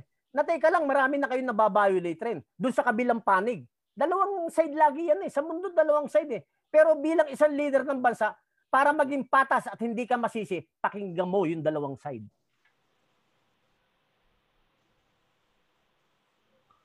Alright, so meron pa po ba kayong mga katanungan? Tingnan natin kung ano pang mga katanungan nila. Mga detention, employer, madadali na lang po yan. Kaya Attorney Rock ang sasagot dyan. Ayan, Attorney Rock talaga. Si Attorney Rock ang ready dyan. Attorney Rock. Sasagot. So, mas okay man, yung mga iba pumirma ng waiver, huwag kayong mag-alala. Huwag niyong problemahin yung waiver na yan. Dahil nga hindi full ang disclosure ng waiver na yan, questionin natin ang validity niyan. So, basta ready kayo manindigan tayo. Sama-sama tayo. So, yun. How about vaccine passports? Wala pa po yan, di ba? Wala pa, hindi pa na. Wala pa yan. Hindi pa yan. Pero kung sakali man, lalabanan din natin yan. Di ba? Nagtataka ako, attorney, doon sa mga congressman na nagsusulong nitong forced mass vaccination. Mandatory vaccination. Nagtataka ako sa kanila, abogado sila eh. Alam nilang violation, ano yan? In the guise or panakot lang nila na kailangan magkaroon ng mandatory vaccination dahil delikado yung mga nabakunahan doon sa mga hindi nabakunahan. Anong klaseng mindset meron yung mga congressman na yan? Hindi ba nag-iisip yan? Hindi ba nagre-research yan? Hindi ba nagtatanong yan? O nasuhulan lang talaga yan? Or kasama yan doon sa grand scheme na nangyayari worldwide, hindi lang sa bansa natin. Kasi hindi na natin maintindihan sila. Inaral ba nila yan? May alam ba talaga sila sa batas? May puso ba sila talaga? So, attorney, ano sa palagay mo? May mga bagay na hindi natin alam kung ano yung intention nila. Pero, ang pinaka-basic dyan kasi kapag malinaw na mali at kaya lang sinusundan yung popular, para sa akin kasi napaka-insecure mong tao kasi napaka-komportable na sundan ko ano yung popular na pinapakalat ng balita, ng media. Napaka-komportable niya na sundan na lang natin kung ano yung ginagawa ng lahat. So hindi na tayo nag-iisip, no? So para sa mga politiko na yan, syempre politiko sila eh. So gusto nila kung ano yung popular, no? Hindi necessarily tama. So very insecure na tao yung para habulin nila kung ano yung popular, hindi yung tama. Naniniwala ako hindi sila ganun ka-talino para Agree. Diretsuhan na. Kasi kung abogado yan, hindi yan para Alam mo, attorney, minsan ayaw natin magsalita ng masakit. Pero ito yung time na pagka may buhay na ang nawawala, kapag may buhay na ang nasasawi, kahit iwasan natin, talagang nasa dibdib natin eh. Ako, napakabait mo pa, attorney. Pag sinabi mo na sila, hindi sila masyadong nag-iisip or walang talino. Napakabait pa. Pero tayo naghahanap rin. May isang abogado dati na malakas magsigaw, bobo!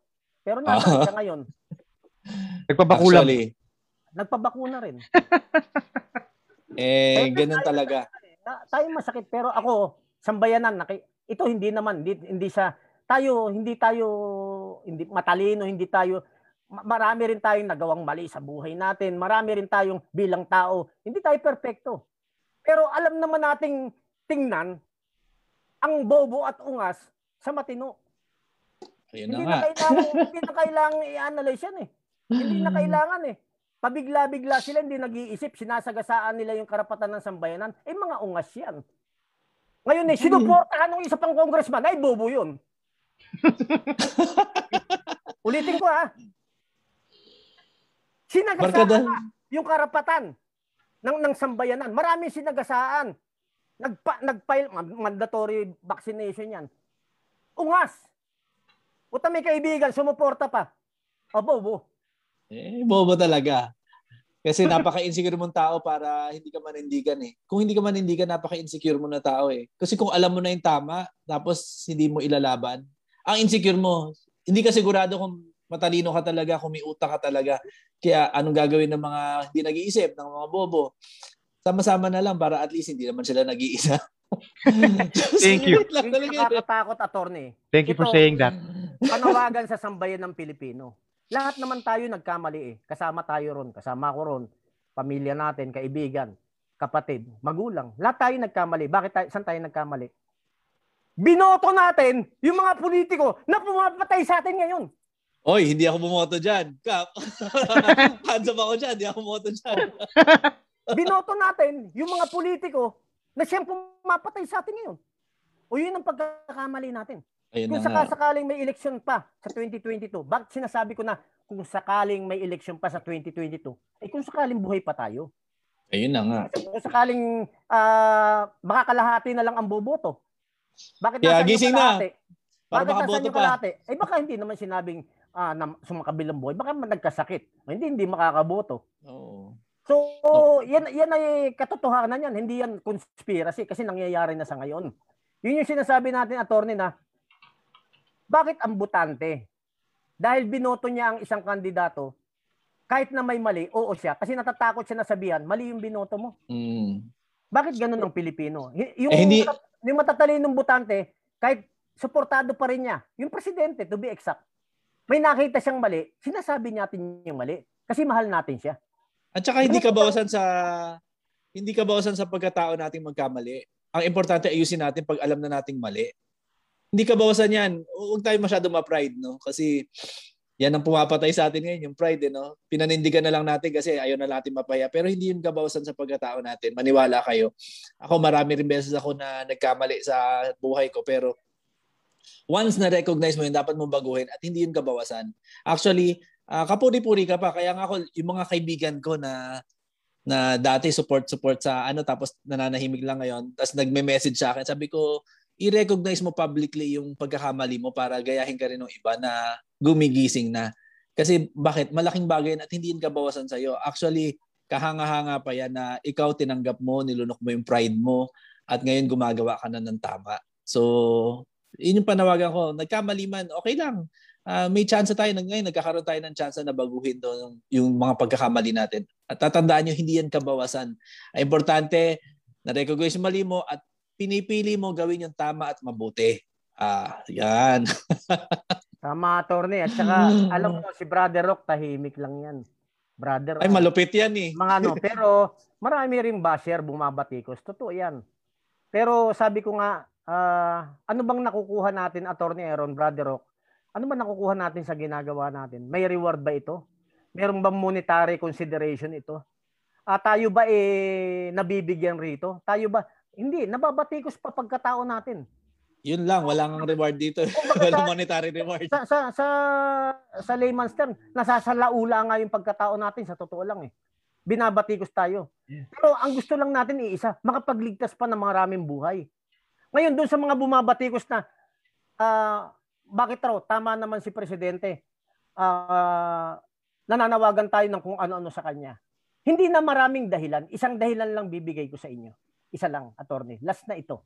Pasensyahan nyo na akong dalawa. Last okay na lang. Promise, last na ito. Para makita lang nila. May papakita ko isang mali ng presidente. At pag sinabi nyo na tama pa rin siya, ungas at bobo na kayo. Ito yon. May pinirmahan si President Duterte para i-empowered yung ating balik scientist program na meron na tayo. Ibig sabihin, dati nang meron, hinimay pa, may naghimay, at pinirmahan ni President Duterte noong 15 June 2018. Ito yung Republic Act number 11035, also known as an Act of Institutionalizing the Balik Scientist Program. Ano pong nakapaloob rito? Hinihikayat ni President Duterte lahat ng magagaling na Pilipino expert na bumalik ng bansa. Magagaling na scientists, inventors, engineers who would share their expertise in the country. At may nabanggit rito na kailangan natin sila kapag may ganitong pangyayari. Ano yung mali? Last year, March, April, kung di ako nagkamali, naghahanap ang sambayanan at buong mundo ng gamot dito sa virus na sinasabi nila. Naghahanap ng gamot. At ang sabi ni President Duterte, sino mang Pilipino na makakahanap ng cure or bakuna, meron siyang reward na 50 million pesos.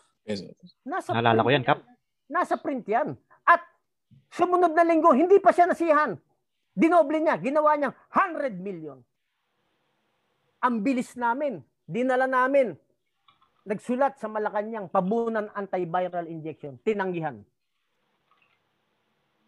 Nawala na yung reward na yun. Sabihin niyo sa akin, hindi kamalian yan. Sabihin niyo sa akin, ba't pa niya pinirmahan ng isang batas kung di niya rin papatupad? Abogado siya. Ulitin ko, hindi tayo nagagalit sa kanya. Dahil mahal natin pa rin ang gobyerno, dahil ang gobyerno, naghahanap naman sila ng solusyon. Kaso maling tao yung pinapakinggan niya. Yan po ang hinaing natin. At hinaing ng 12 senador last year, September or October, kung di ako nagkakamali, nang gumawa sila ng resolusyon na sinasuggest nila na palitan na si Secretary Duque. Pero hindi pa rin natanggal. Bakit? Namagitan ng Pangulo. Kundi man ang Pangulo yung malapit sa kanya. Sabihin niyo sa akin kung mali yan or tama. 2 example pa lang yan. Pwede pa nating damihan. Kaya wag niyong i-argumento na tama lahat ng ginagawa ng Pangulo. Kung mahal natin siya, supporter tayo niya, pare-parehas tayong bumoto at nakipagbatbata ng bayag para manalo lang siya. Bilang tamang supporter, pag may nakita tayong mali sa kanya, sabihin natin. Huwag nating ayudahan, huwag nating uuhan lang kasi nagmumukha siyang tanga. Sa totoo lang. At nakikita ng buong mundo yan.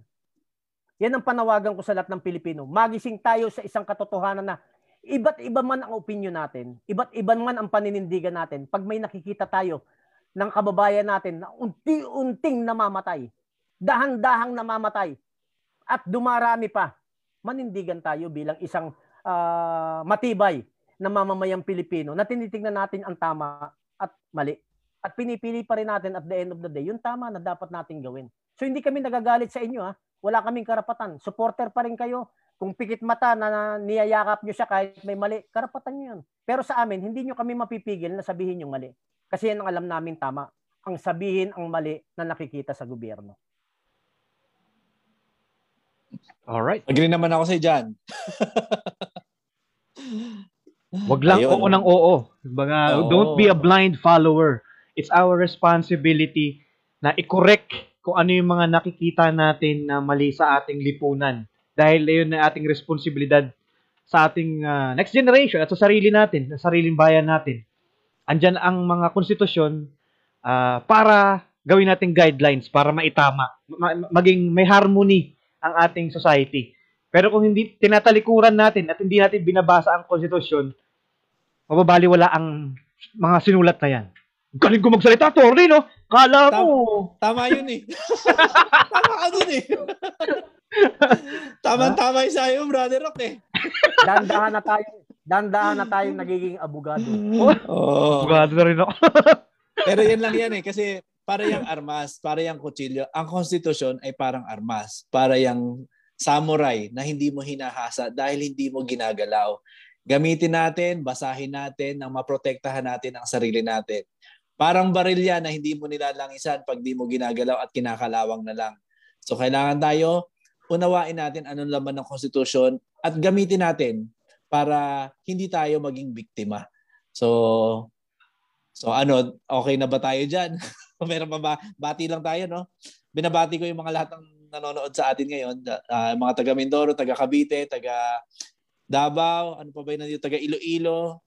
Maraming buong Pilipinas. Maraming salamat sa panonood. At sana i-share nyo ang natutunan nyo ngayong gabi. Magsaliksik kayo ng mga kasama nating GM na nangangailangan ng tulong.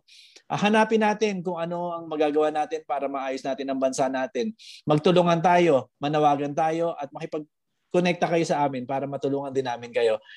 Sa mga hanapin nyo na biktima ng bakulam na ito o ng maling pamamaraan ng mga paninindikato ng mga ospital, hingin nyo yung death certificate. Remind ko lang para at least alam nyo na yung dokumento. No? Yung death certificate, at saka yung hospital billing nyo, at saka mag-decision kayo kung halimbawa kung ready na kayo manindigan. At kung ready kayo, ready na kami ang mga taga-Gising Maharlika. Okay, good night. Ano na? Kapre, final words. Final words. Akala nyo lang ang Gising Maharlika isa ordinaryong grupo. Totoo ordinaryo kami, pero extraordinary steps at saka action yung ginagawa natin rito. Hindi lang tayo bara-bara, kaya nga tinan nyo naman hanggang sa PNP Legal Department nakikipagtalakayan tayo. Ganun po tayong gumalaw dahil yan po ang natutunan natin kay Attorney Aaron Sugilon at kay Attorney Polly Sugilon na lahat daan natin sa legal para walang mabatiko sa atin.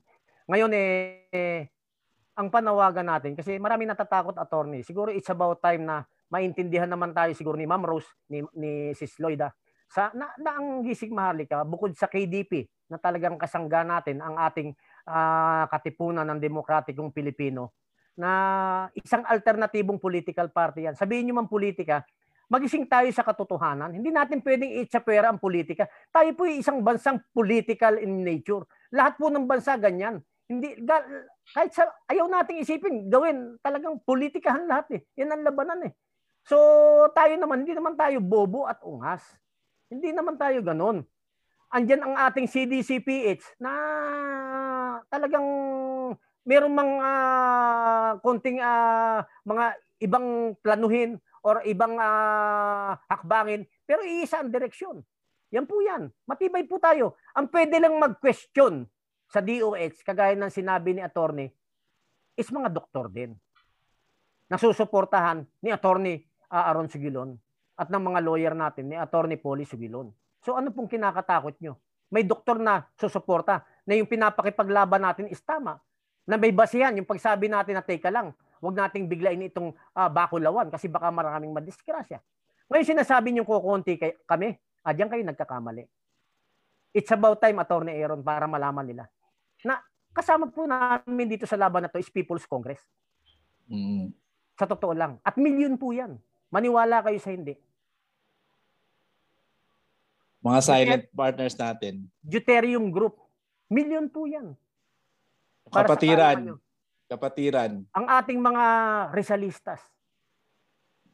Marami po.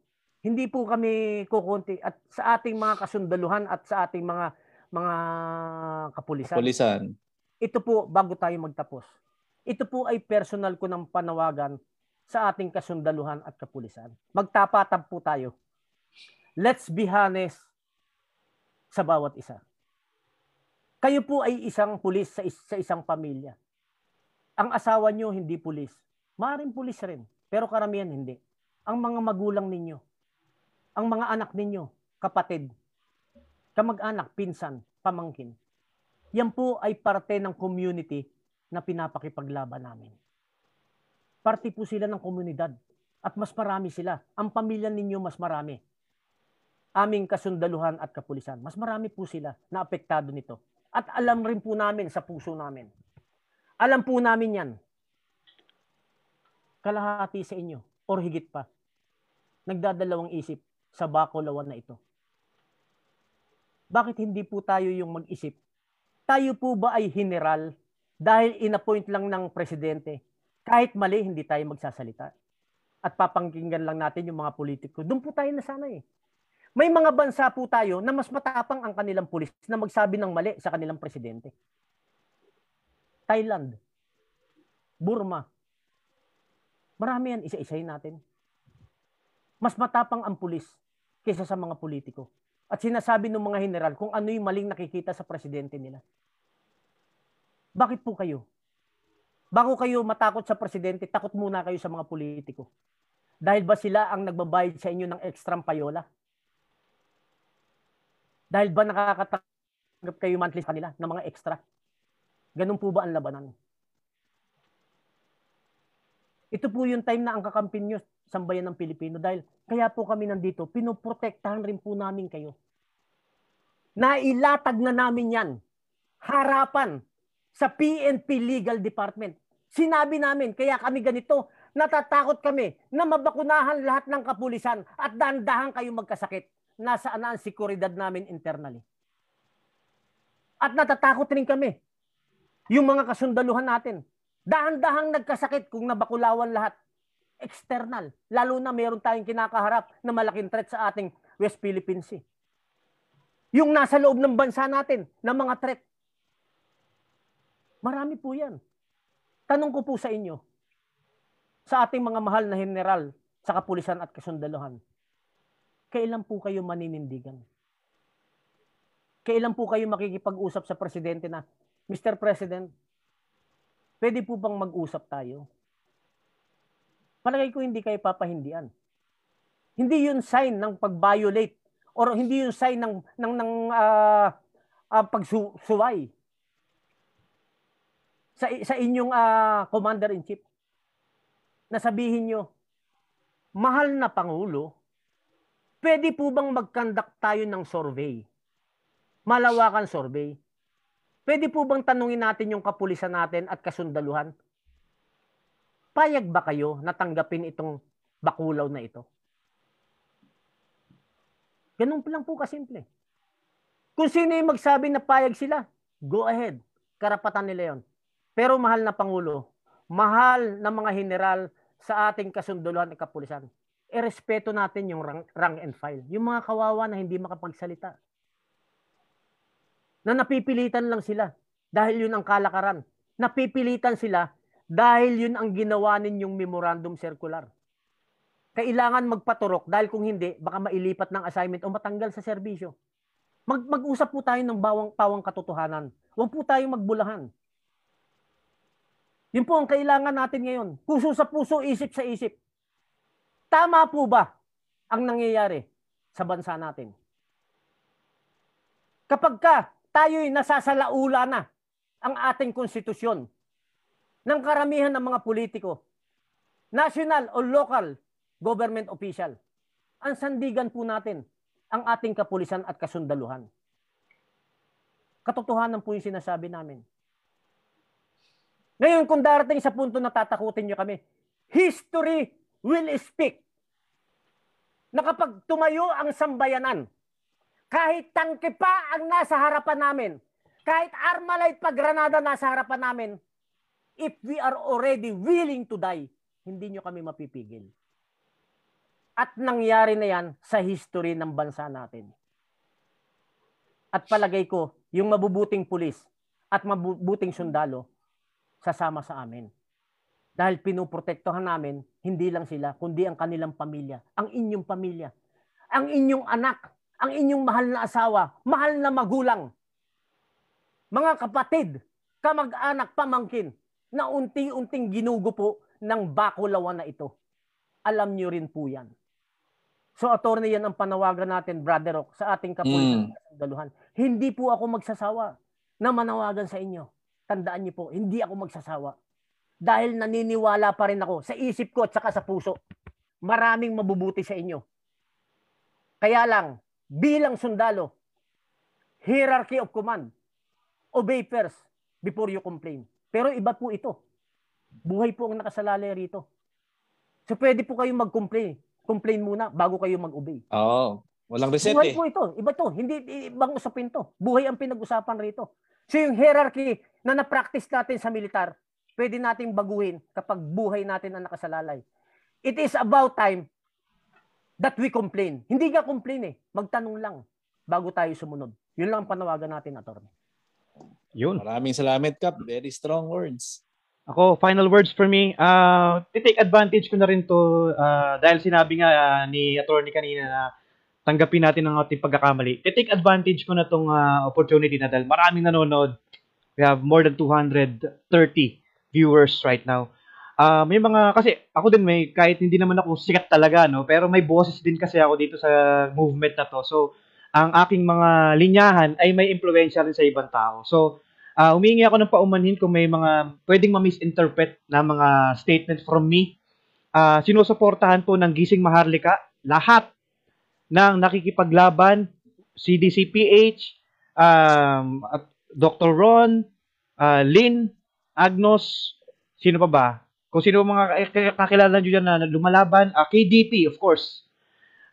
Lahat po, yan, sinusuportahan namin at kami po ay handang makipagtulungan para po matapos. Kasi isa lang naman tayo ng goal at lahat po kami sa Gising Maharlika ay makikipagtulungan sa lahat. Sanib puwersa po tayo para malabanan natin at makamit natin yung kalayaan na inaasam-asam natin lahat. Okay? Pangalawang bagay, flyers po. Meron po kami bagong set ng flyers. Meron puro Philippine Constitution po yung nakalagay doon. Isang booklet type siya. Back to back. Ipopost po namin mamaya. Ipaprint nyo po. Dahil habang tayo ay naghihintay, hindi natin alam kung sino yung maisasalba natin sa simpleng pagpa-flyering, pag-share ng video na to, or pagkukwento sa ibang makakilala ninyo na mayroong grupo na katulad namin. Kasi baka naghihintay lang din sila na wala silang kaalam-alam na mayroong ganitong grupo na lumalaban head-to-head dito sa laban na to. Pangatlo, yung mga nagsasabi dyan na pupunta na sa 24 lalabas, tinandaan ko po ang mga pangalan ninyo dahil gusto po natin iangat ang ating numero. Dahil normal 40-50 lang kami lumalabas. Hihintayin po namin kayo doon. Yung venue, alam ko marami nagtatanong, mag-abang po kayo dahil asikasuhin pa po namin yung mga papel para hindi naman tayo masilipan ng problema. Dahil kausap natin ang direkta ang PNP dito. So ayaw naman natin lumabag tayo. So asikasuhin po namin yan as soon as possible. Lalakarin po namin yan. Pangatlo, yung sinabi ni Kap kanina, may mga basher sa ginagawa namin. Yes po. Ako po mismo nasabihan ng kung ano-anong masasakit, na ako ay addict. Alam mo yun, na may isang sikat na vlogger na binanatan tayo. Pero salamat sa mga nagtanggol sa akin. Hindi po ako masasaktan dyan at ako'y patuloy na makikipaglaban para sa ating lahat. Dahil mula pa nung umpisa, or last year pa, alam ko, wala ako dapat ikatakot dahil ako po ay nasa tama. So, gusto ko magwakas ito ng mahal na mahal namin kayong lahat sa Gising Maharlika. Tayong mga Pilipino, magkaisa po tayo, unity, at para makamit natin yung mga gusto natin. Dahil yun lang naman ang bottom line. Andito tayo lahat para sa inaasam natin na huwag tayo mapilit sa mga ayaw natin. Dahil iisa lang ang buhay natin. Iisa lang. Pag nagkamali tayo, wala na. Wala nang reset. Okay? Attorney, last words. Okay, last words. Ang mga ka-GM, mga kababayan, mga ka-patriots at lahat-lahat na, kung gusto nating manalo, matuto tayong sumugal. Walang nanalo ng loto nang hindi tumaya. Kailangan natin tumaya ngayon na para manalo tayo sa lahat ng pinaglalaban natin. Ano ang pinaglalaban natin? Nasabi na ni Captain Ray at ni Brother Rock, ang pinaglalaban natin. Ang karapatan natin bilang mamamayan, ang karapatan natin sa buhay natin, ang karapatan natin na magkaroon ng matinong gobyerno na sumusunod sa batas at sa saligang batas, no? At na rumerespeto sa ating karapatan. Matuto tayong sumugal para manalo tayo. Tumaya tayo para manalo tayo. So, yun lang. So, mga ka-GM, maraming salamat ulit sa pagsubaybay at magkita-kita ulit tayo next week. Thank you.